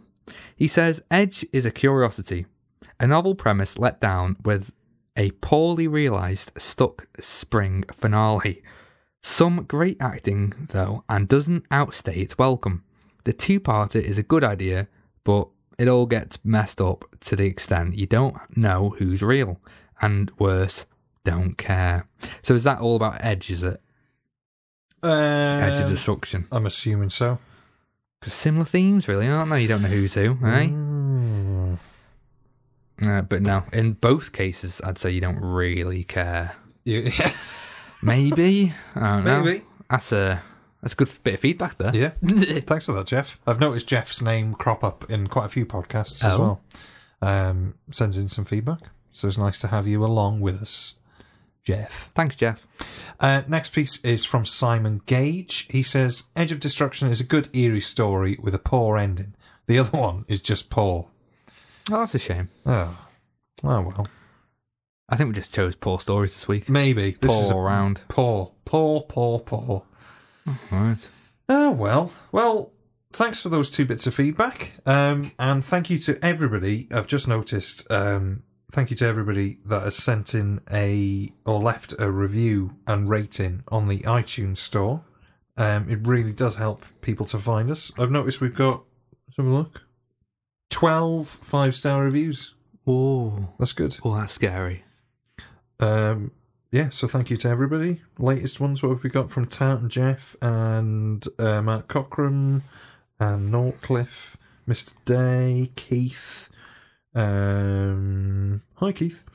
Yeah, Billy the Kid. I'm assuming it's not the Billy the Kid. You know. Nick Reader. And everybody says lovely things. So thank you very much, everybody. If you don't feel like you have to give us a 5, if you think it's more of a 3, It's a 3. No, it's definitely a 2. Yeah, I was going to say. I'd give it a 2. I'd definitely give it a 2. But yeah, thank you very much, because it does help for people to find us. We're still not, when you iTunes Doctor Who, we still don't come up. But Or maybe I should give it a review. No, you can't rate your own podcast. Well, no one else is being truthful about it. It's a 2-star. Wow. Yeah, but you can't give us don't give us a review. But it is a 2-star. But do not give us a review on the iTunes store. Anyway, I'll change my name. I think that all that is left now is for us to say what we're going to be doing next time. Would you like to go first? Yeah, I'll go first then.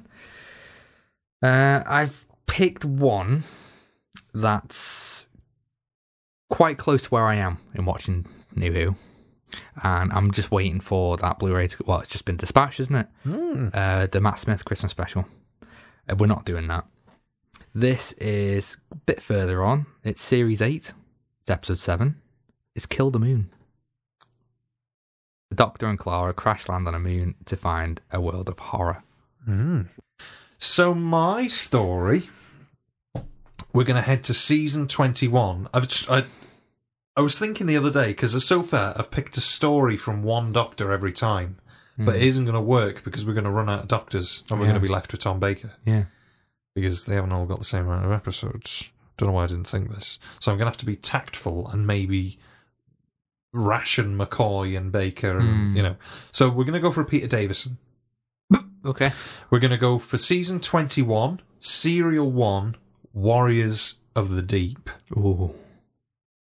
Earth 2084. 2 global superpowers hover on the brink of war. When the TARDIS is forced to make an unplanned visit to Sea Base 4, the 5th Doctor, Tegan, and Turlough find themselves accused of being enemy agents. We haven't seen that before, have we?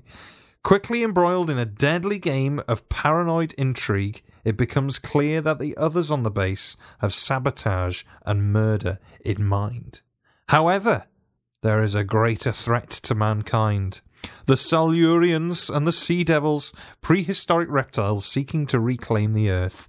Can the Doctor prevent them from implementing their final solution and triggering a war that could wipe out the entire human race?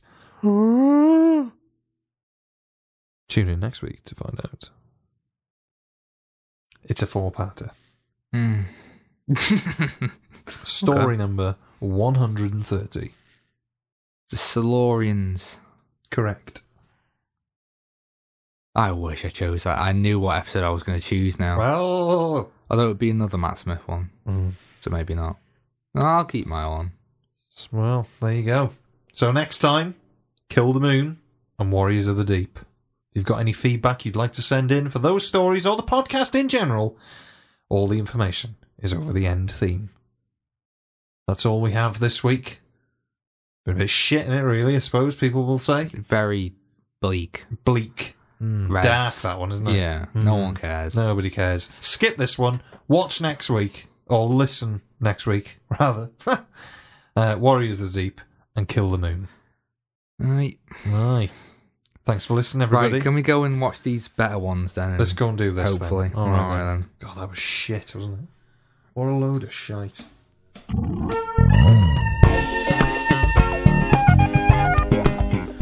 You can send us your feedback and comments by contacting us on Twitter at whocanconvince or email us at whocanconvinceyou@gmail.com. Be sure to leave us a rating and a review on your podcast platform to help people find us.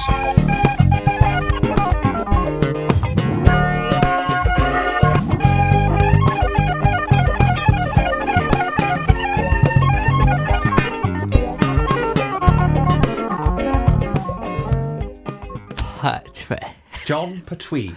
John Pertwee.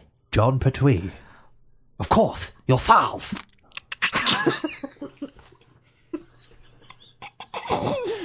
What other lines is it? Codal. Joe. Of course, Of course, your files. He does that with his lip as well. Like a sucker.